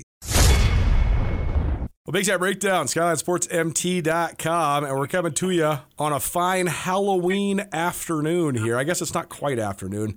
I don't even know what the heck time it is. I already rescheduled this thing 4 times in 2 texts. But Ty Gregorak joining us here on the Big Sky Breakdown. Coach Ty, what are you for Halloween? I know you guys are a big Halloween family. We usually take Halloween to a whole nother level. Yes, you do. So we kind of feel like it's kind of tame for us this year. We're the Addams family. Oh, good. So I'm Gomez. Candace is Morticia. Gabby is going to rock Wednesday. And the pork chop /tank/son, my boy Jax will be, what is it, Pugsley? Yeah. Whatever. He'll rock it pretty well, I guarantee it. So it'll be fun. Thank God it's not 7 degrees and the snow is attempting to melt. So hopefully the neighborhoods are not slick. But yeah, man, we have a good time. We'll have a few different families coming over, and Candace will have some good food going, and get a big fire going in the driveway, and lots of loud, angry Halloween type music blaring out the house. And it's all decorated. Nothing insane, but we're festive. We like Halloween, man. Well, that's awesome, and I'm so glad you guys are doing the family thing, and that's great, and hopefully you have an enjoyable night. Let's talk some Big Sky Conference football. First of all, what the hell do we know? I thought it was going to be one way going into November, and it's kind of that way because I think that the 4 teams that you and I and Andrew Houghton and Brooks Nuanez and a lot of us here at Skyline Sports, we all kind of had this same group of teams pinned as the teams that were going to really be the true playoff contenders in the league, and I think the one that maybe didn't come to fruition is Weber State, and that's not a surprise because they have a first-year head coach, but I just find it endlessly fascinating and also super awesome that, one of the things that we've been bitching about for 10 years is the unbalanced schedule in the league. In the Big Sky, you really shouldn't be able to go undefeated in the league, and we've had multiple teams go undefeated because they didn't have to play everybody. Well, guess what now? Everybody's got to play everybody. SAC has to play Montana, Montana State, Idaho State. Same thing. Idaho's got to play all 3. They actually, in fact, already have. Montana, Montana State, they got to play all 3. And Montana State only has to still play the Griz, and Montana still has to play SAC. There's a whole bunch of round robins. So I guess the first question is, how exciting is this November going to be? I think it'll be one of the more exciting Novembers we've got to cover in a while. Just everything you just said, and obviously what happened this last weekend, there's a lot at stake for a good chunk of teams. Now, I think, again, we talk about it each week. There's kind of, if you were a betting guy and you were to bet the mortgage, the Big Sky will get 4 in. Don't you think, in the playoffs? I mean, don't you believe Montana State, Idaho, and Sac State are all worthy of being postseason participants? I mean, I believe they are. I think that's right. And I think, barring a train wreck, those 4 should be in the postseason. Does Idaho State still have a chance, Colter? The fact that they didn't win any non-conference games hurts them. But if they were to win out down the stretch, that means they would have beaten. They still have to play UC Davis. They still have to beat. They still have to play Idaho. So a 6-2 record in league play would make them 6-5. I don't think they'd get in, but I think they'd be on the bubble. Okay, so they're kind of the bubble team now that we're going to be kind of watching and talking about it. I think Portland State is probably on the bubble as well. The thing that's going to hurt them is that they played a school that's not, non-existent, North American University. If Portland State got to 6 Big Sky wins, that's still in play. They'd have to win their last 3. They'd have to beat Montana. But I also think they'd be on the bubble because they'd only have 6 D1 wins. That's the thing that hurts Idaho State, Portland State, and UC Davis is they can't get to more than 6 D1 wins. And I mean, there's so many different ways you and I can spend the next half hour or whatever, but that's why I don't love FCS teams playing up or down. I mean, like going back to last year, you cannot tell me that Oregon State loss didn't ultimately affect the final seeding for Montana State. Yep. I mean, I just, because they ran the table and, still had to go through Brookings. So I don't love it. I understand that there's FCS programs that feel like they have to do it financially. I think there's some that don't have to do it, in terms of getting a money game, whether it's here in the Treasure State or going and playing, a Washington or an Oregon State. So yeah, man. Okay. I mean, we know that there's 4 teams very much in play, and it's going to be exciting to watch these last few weeks. And so, we talked about it last week. I think Montana's got a beautiful inside track, just schedule-wise, at least leading up to the Brawl. I still believe that is 100% true with the Bobcats, just, having the next 2 at home before the Brawl. And then it's just, what the heck Idaho going to do? What's Sac going to do? I kind of hear you on Idaho State and Portland State. It's like they show flashes. Yep. That they're close, that they're ready to make that next step. That Cody Hawkins is doing a good job in year 1. Bruce Barnum wants more than anything to have a postseason team, and then you look at a score and go, well, they're out. I mean, I think ultimately they're probably out. And so I think the next few weeks, man, we're really talking. I mean, I know we're always going to talk about the 2 teams in Montana, but I think we're really only talking about 4 teams to make noise in both the leagues, and ultimately that in the playoff committee's eyes. Well, just a side note, because I don't want to spend too much time on them, but I will say this. Portland State always has to play up twice because of just their financial situation. So they had to play at Oregon. They had to play at Wyoming. That is what it is. I agree with you. I think if you have the financial means and the scheduling wherewithal, you shouldn't play up or down if you can help it.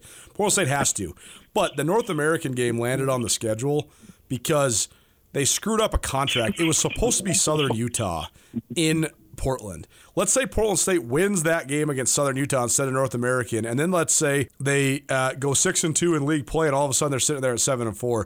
Then maybe they're on the playoff bubble. So I don't want to spend any time on that. There's just a side note where sometimes scheduling gets screwed up, and you have to take a game because you need a home game because you just went to Autzen and War Memorial and got whipped twice, so you need some positive momentum, and that's what happened to Portland State. But let's take it all the way back around then to these contenders. I do find it fascinating that there's a round robin that exists between Montana State, Idaho, and Sac State. Sac State will finish this round robin on Saturday in Missoula, and they'll have the other 2 in the rear view. Montana State just has the game in Missoula looming. The Griz, it is a favorable schedule, but they still have to play 2 of the top dogs. They're both at home, but they still have to do it. If you're Idaho, though, you got all 3 in the rear view. You've already beaten Sac, you've already beaten Montana State, and you lost to Montana, but it was in the middle of the year, so I don't think it hurts you much. So the Vandals talked after the game on Saturday that they felt as if they reassumed the position in the driver's seat. What say you? Do you think Idaho's in the driver's seat since they've already got the other 3 contenders in the rear view? Yeah, yes. Yes and no, and only because, and you and I have now, you and I have both seen them up close and personal. They're good, and they are got good. some good. They're good. They're good, but they have flaws. They definitely do. They do, and we could say that each one of the top four do, and obviously some of those flaws were exposed, very much exposed for Montana State, a team that last week. And listen, I listened to your show yesterday.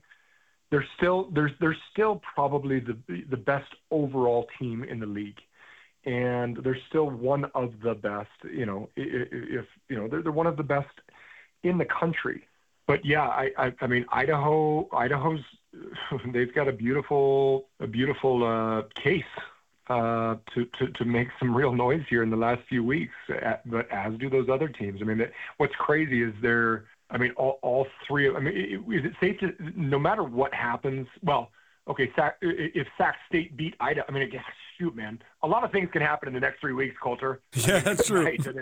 I mean, truly, the what ifs. I mean, you were saying the what ifs and maybes about Portland State. I mean, how many different what if and maybe scenarios could we talk about with the teams closest to us in Bozeman, Missoula, and Moscow? So, yeah, but a win like that, after the bye, after a devastating loss against the Griz, what a confidence boost that was. What a to go up against one of the best, and I appreciated all of Coach Eck's comments post game and what he said about hey, we're trying to be that, and we just proved that we can be, and I thought he was he was very for as excited and fired up as he was. I thought he was also very humble, saying we're good, but we still have a long way to go. But yeah, it's just wow. I mean, I mean, NAU comes to Bozeman this weekend. Well, it wasn't that long ago that NAU was knocking off the other big dog in totally. in Montana. NAU only has 3 wins. All 3 of them are against teams that were ranked at the time. I know that UC Davis and Weber aren't ranked anymore, but NAU has 3 ranked wins this year. Right. So, I don't know, man. I mean, it's just. I think every coach, and it's not just coach speak in this case, like each coach, each team truly has to take this sucker week by week and show up and legitimately show up with your best effort and A game, because it is truly, everything's still out there for those 3 teams. What I was gonna say though is if Sac State. So if Sac State won out, they would still, in theory, they still have a shot at a title or a co-champ, right? Well, they would need somebody to knock off Idaho or somebody to knock off Montana State, because Sac has the 2 losses. They've lost to Idaho and they've lost to Montana State. So if they won out, that would mean that they beat the Griz. That would mean they beat UC Davis. But they would also. They would need some help. They would knock off Montana in that scenario, and then they would need Montana to beat Montana State, and then they would need probably Idaho State or Weber State to beat Idaho.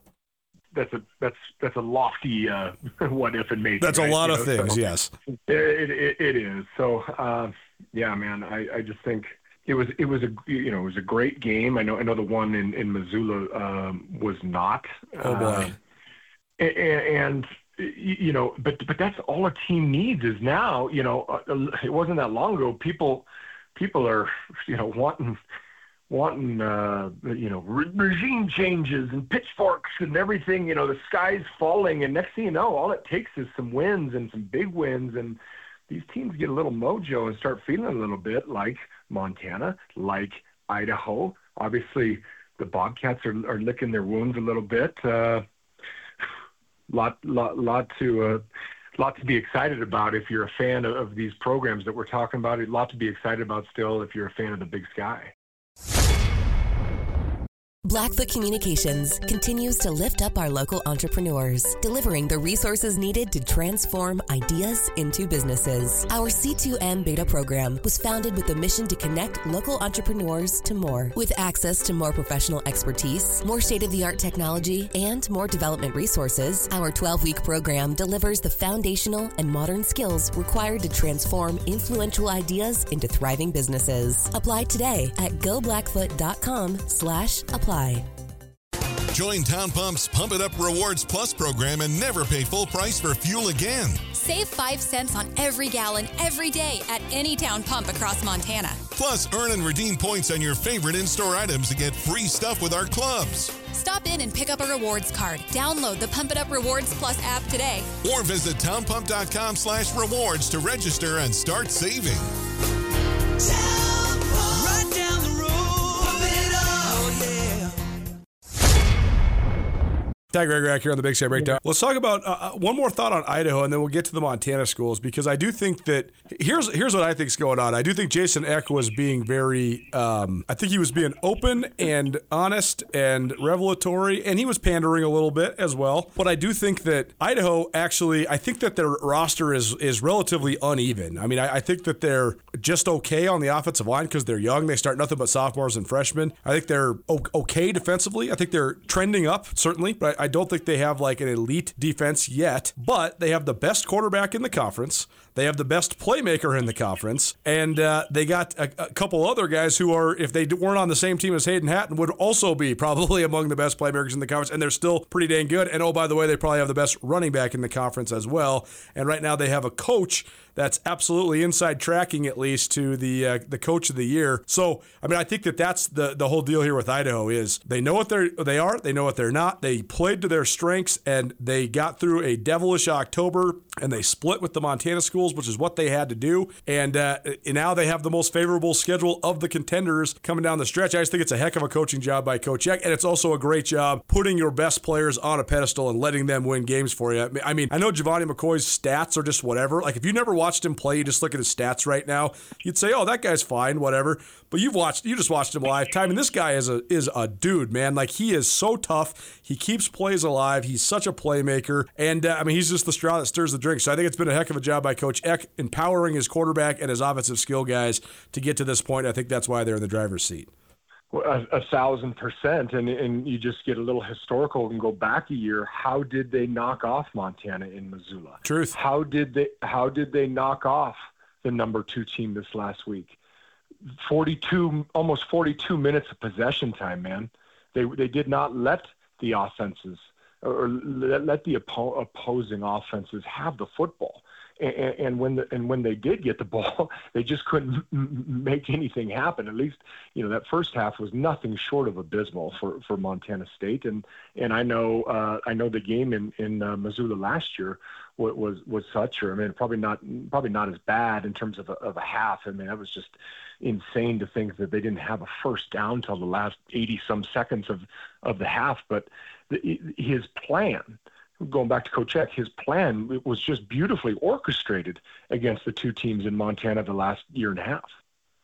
It will be fascinating to see if they can keep it going, because last year they had a great October, and then they sort of fell flat. In November, they got whipped by Sac State and UC Davis, and they lost in the first round of the playoffs, and it was sort of a lackluster end to what was a otherwise great first year under Jason Eck. Let's talk about the other side of that matchup, though, Ty. We've talked about how this Bobcat team has been focused, driven, deliberate, single-minded, unflappable, all of those things. And even when they've played poorly for stretches in games, they just find a way to get back to what they lean on. And if they ever get the momentum from you, they're not going to give it back. Well, they never got the momentum for 1 second.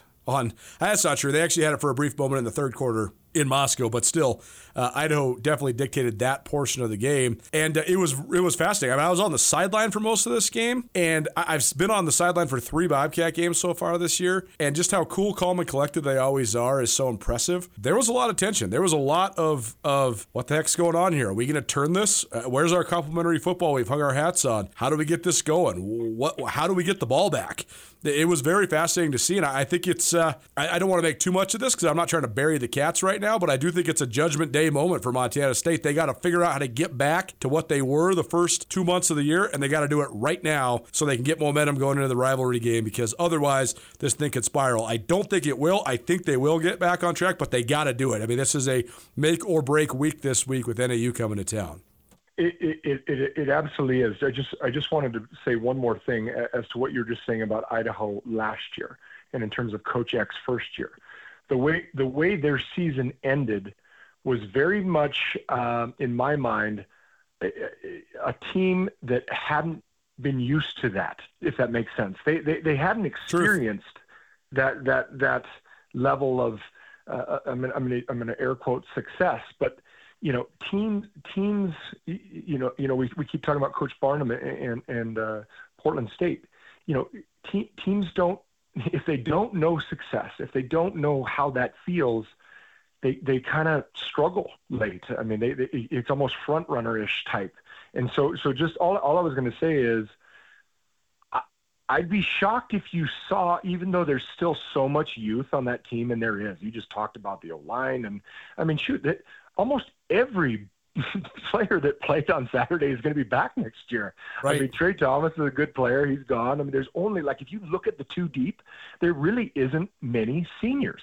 And so I just feel like another year under their belt, first-year head coach, first-year staff, a lot of first-year players last year. I'd be shocked if you saw a derailment like that this year. That's all. The only point I was going to make, because now they kind of know a little bit what it feels like to have success. They know what it feels like to beat Montana and Montana State and go to the playoffs. And honestly, I watched that game from start to finish. That was a dang good game. I mean, you can point to a few plays where they're probably on the road winning that game. So totally. Anyway, I just think, yes, he's done a heck of a job. He brings some juice. He brings some fire. He's so what that program needed, and they've embraced him. And by all accounts, love the guy. And how can you not? I mean, he's doing the social media thing. And anyway, I think it's so clear talking about Montana State. And if you watch or listen to a broadcast, I think people know how strongly I feel about a young man from Anchorage, Alaska by the name of Derek Snell. Yep. He is a difference maker. Okay, he's not touchdown Tommy. He's not Sean Chambers, who's got 30 touchdowns in 19 games now. But from a leadership standpoint, a veteran, I mean, he's been in the program a long time, and he does so much for the offense in terms of blocking, what he can do, and they can put him all over the field. I think he's a massive loss. Huge for this Montana State offense and Montana State team in general. And I think you saw that just via game plan. I'm absolutely not taking anything away from Trayton Pickering and Ryan Longren. They're just different type athletes at that position. It's a different position, totally, right? Snell plays the H. It's a totally unique position compared to what those other guys play. Yes. I mean, Derek legitimately can be a Y, H, U fullback. They can put him at receiver. Buddy, if things aren't good in the kicking game, they put him back to catch punts because they know he'll catch them, So I think he's a big loss. That was as poor of a half, a poor of a start as you've seen from a Brent Vegan team. I think I said it on air. I mean, other than Oregon State, where they were just flat outmatched. I mean, Oregon State was good last year. They're really good this year. I mean, they're a good football team. And then obviously the Missoula game a couple of years ago, where they just kind of essentially laid an egg. In Coach Vegan's first brawl, that was tough. That was tough to watch, because you sit there and you go, I mean, I said it at half, man. Now again, compliments to Idaho. They didn't give them many opportunities. I mean, what was the first drive? 11 minutes or something like that. 11 minutes of the first quarter. They owned the Rock. That's right.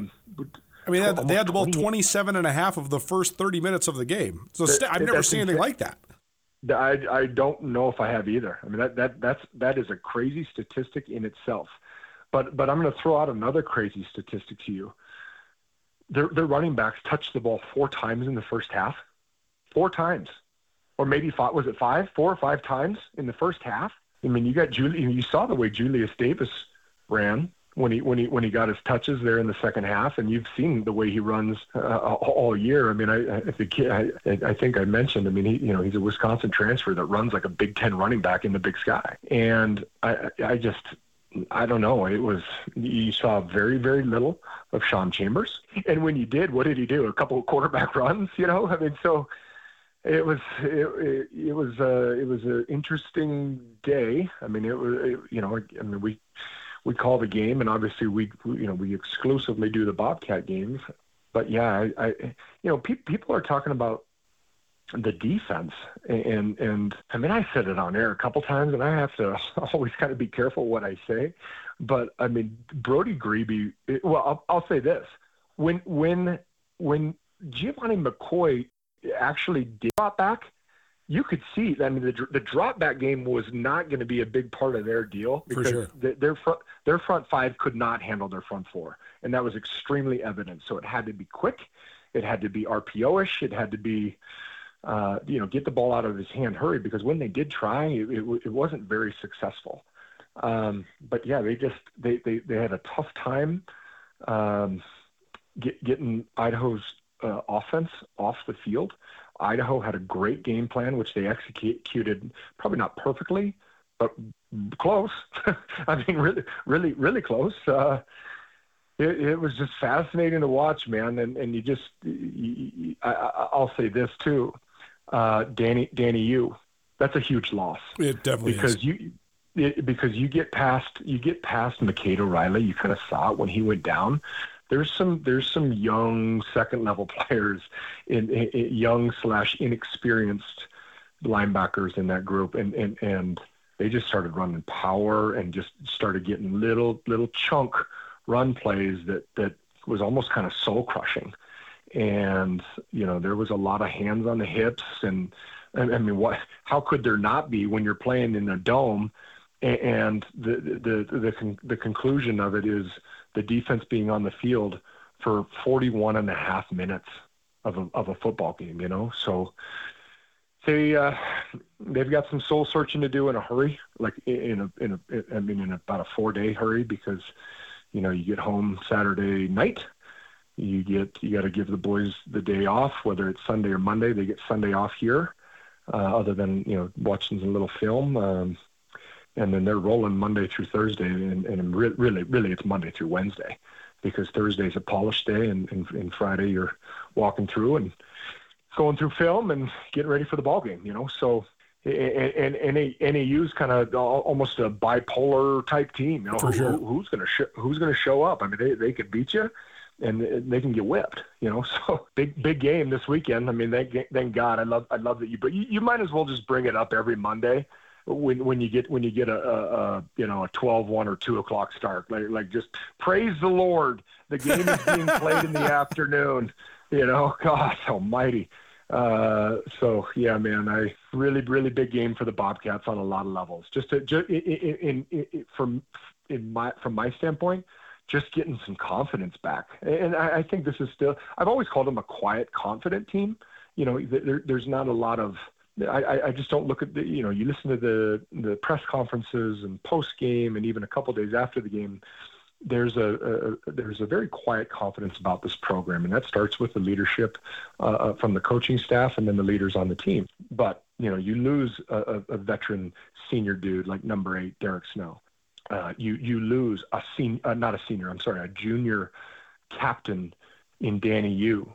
Those guys, and I know Derek. There's an outside chance Derek can come back depending on how late the team can play, meaning how long they can extend their season. I know they're hoping Danny can get back here in the next few weeks. I mean, I know that it'd be just massive to have him back for the brawl, but a couple of key players like that can be tough, and I think you kind of got a little taste of what that looks like on Saturday, because Idaho was far from perfect, dude. I mean, that's true. But I mean, you and I have talked for 2 months. I mean, Montana State really has never, they haven't played the perfect game. Lots of errors, and I mean, the kicking game, I'm sure we can dive into a little bit. But Yeah, man, it's a huge game this Saturday against NAU. Just in terms of trying to get some of that mojo back, saying no, we're still a very, very good team, because there's doubters right now, just like there always will be after a loss. I mean, shoot, Dabo Sweety's getting in fights with caller in guys now, So, good Lord, Anyway, man. I couldn't believe that show even exists. That's a complete aside. But, I mean, imagine like Jeff Choate or Bobby Hauck taking call-ins from rabid fans. I mean, talk about could go bad. Dabo got after that guy, but it could have been way worse. I mean, there's a lot of coaches we both know that would absolutely eviscerate. I mean, Dabo got after that guy for sure, but you could have a lot worse than that. That's for sure. Last couple of things for you here, Ty. When it comes to what went wrong and what needs to be adjusted for Montana State, I mean, to me, I think that there's three different factors. I thought the play calling was a little bit confusing, both early and late offensively. I do think part of that's the mechanism of the RPO that they run, and sometimes the quarterback making the right and or wrong decisions. I also think the receivers did not help out Tommy Malata at all. Taco Dollar dropped a touchdown, and you had a couple other conversions that would have been conversions that they didn't get because of wide receiver mistakes. But more than anything, I think it's the complete intangible element of the fact that the Cats got punched in the face and they weren't able to punch back. And that's not been a scenario that they've really had to endure since 2021 in Missoula, really. So, I mean, do you go back to the drawing board and do you analyze all the tangible stuff like the play calling and the operations and the RPO stuff, or is it just as simple as, hey, guys, we play this style, we weren't allowed to play our style, we got to get back on track? Yeah, there was some missed opportunities there, Colter. That I think I said it coming out of half. I mean, like, the reality is they probably could have been up, should have been up. And at one point you're like, well, this could have been a 14, 17 point swing. Yep. That they just couldn't capitalize on. I mean, Taco catches the touchdown and or you hit the field goal, and that's 7 to 10 points right there, and then you score 14 right out the gates in halftime, and you could at the very least be up, 21 to 10, and then maybe even 24 to 10 if just a couple mistakes go your way? Absolutely, and people, you can point to the dang ball going off his face, man. I mean, Tommy threw the ball beautifully. Tommy actually threw the ball really well. I mean, overall, he was really on target and looked sharp, I thought. You can point fingers at the dang kicker. But I did appreciate Coach Vegan stepping up, and he's Frankenstein, man. I mean, it's Halloween, man. I mean, we can talk. He's a large human being. Every time I was talking to he and his wife in the hotel, every time I'm around that guy, I'm like, good God, you're a big dude. And I'm not small, Colter, but what I did appreciate him saying is, we win as a team and we lose as a team, and we lost as a team. The team lost. I mean, there's blame to go around, and I appreciated him saying, starting at the top, starting with the coaches, and but so many squandered opportunities in that game where football maybe is one of the greatest momentum games there is. Yep. And kind of the who has it has a real good shot to win, and but yeah, blocked kicks. I mean, I think I mentioned that we used to, the analytics and all that, but like it's dang near 80% or something. It's a crazy statistic. If you have a kick blocked in the game, you have I don't want to say the percentage because I just don't know it off the top of my head, but you have a crazy percent, you're going to lose. A high percent of losing. Yeah. And that's been rearing its ugly head now for weeks. And sure enough, you go on the road against a good team. The two teams that they've lost to are both good football teams, both on the road. And I mean, what was it in Brookings? Penalties, 9 false starts, missed opportunities, whether it was a touchdown at the second to last play or not, penalties, an interception, and then this one in Idaho. I mean, we've already basically talked about them. The inability to get off the field, missed opportunities with the touchdown and kicks, and it was a. I mean, you don't want to say devastating loss, but it's got to be an absolute wake up call for the former number 2 team in the country, a team that we this time last week believed was probably the best team in the country. Yep. And they still can be. Now this just puts their backs against the wall, and they have to now win. I think to be in the playoff position that you think you need to be in and the thing that you think you deserve, now you got to win out. And if you are one of the best or the best team in the country, you can certainly do that. But that starts Saturday with NAU. Ty Gregorak here on the Big Sky Breakdown. All right, last thing for you then. Just thoughts on Sac State at Montana under the lights. I mean, it's been quite the turnaround for the Griz. They just absolutely rolled through October. And, I know a lot of people say this team still has weaknesses. I agree. I do think that they have some deficits on their roster, but I think everybody does. I think that we just went through that with Idaho. I think Sac State, same thing. And I really just think that confidence, momentum, belief is going to be one of, if not the most important factors here in November. And right now, this Griz team's got it like they haven't had it in several years. And you know Bobby Hauck well, Ty. That's something that he does better than just about anybody. And if his team's believing and they're playing their asses off like they are right now, they're tough to beat no matter what sort of talent deficiencies they might have. So we'll see. But what do you think of this game, Sac State at Montana Saturday night? Well, I love it. I love the matchup. Just you've got so much familiarity on that Sacramento coaching staff. A Sacramento State team that's not afraid to compete, whether it's home or on the road. You've seen that with their big victory over his former boss in Stanford, and this is not a former boss, but a former coach. I mean, the young man, finished his career with the Griz playing for Bobby Hauck, and obviously Craig Paulson, and just some crazy familiarity. I love the matchup, man. I'm assuming. Are you going to stick in Missoula this week? I'll stick in Missoula this week. Yep. Yeah. Yeah, which is probably good on a lot, personally and professionally for you, Colter. Good Lord, you need a weekend in Missoula. Indeed, I do. No, I love it. But you're right, Coach Hauck. The only problem I have is what chip on his shoulder does he have this week?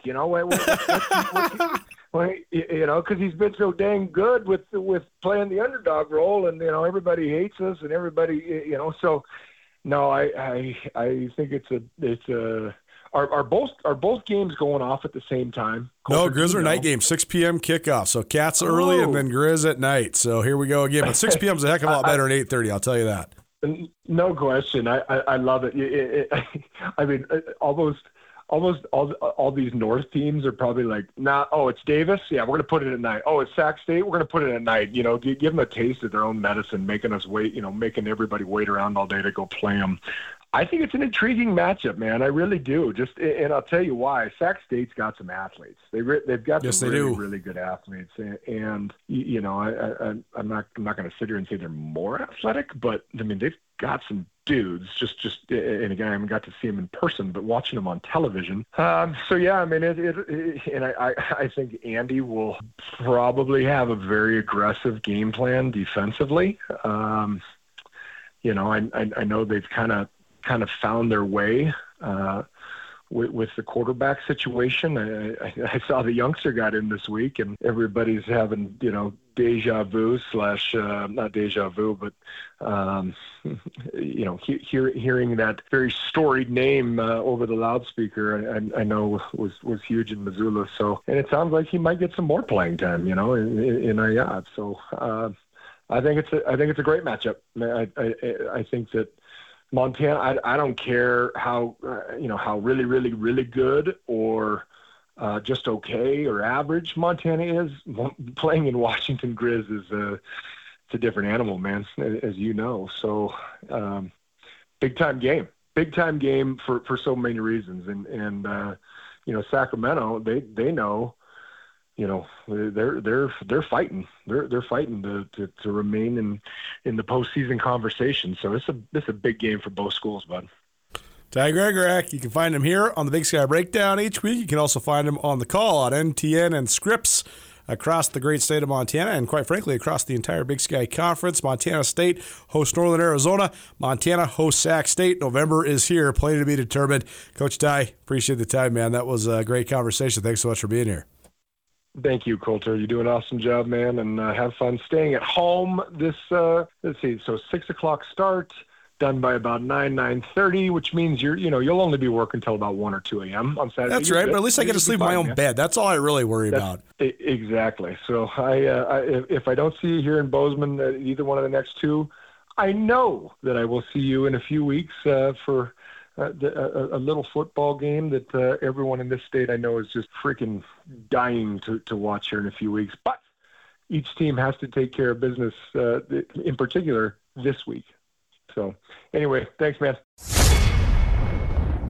Hi, I'm attorney Dave Maldonado, a seasoned litigator with over a decade of experience in Montana. Have you been injured in a car accident? If so, remember insurance companies want to give you as little money as possible.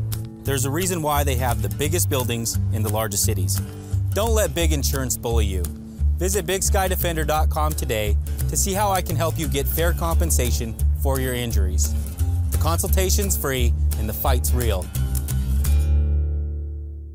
Well, we love new friends here at the Big Sky Breakdown, and we have a new presenting sponsor spearheading our new expansion, Vandals Weekly, but also as a part of the Big Sky Breakdown as a whole, Old Works Golf Course in Anaconda. It's an iconic place, a Jack Nicklaus course. If you've never been there, you've never seen it, you got to look up pictures and you got to go check it out. The sand traps, which are prevalent and very challenging, they are all over the place, and they're filled with black sand. It is an unbelievable visual spectacle to see. And that, plus the elements and the way that it's carved into the mountainside there, it makes it an incredibly challenging course. For all you Bobcat and Grizzly people, if you're in Missoula, in Bozeman, in western Montana, in southwestern Montana, it's a perfect center point right in the middle of everything. And the Old Works Golf Course PGA Improvement Center, featuring PGA professional Andrew Houghton, is now open all winter long. Expert swing and mental coaching for you all off season. They also have custom club fitting, multiple state-of-the-art TrackMan simulators. If you're ready to get into golf or take your game to the next level, call Old Works to schedule your winter session. 406-563-5989. That's 406-563-5989.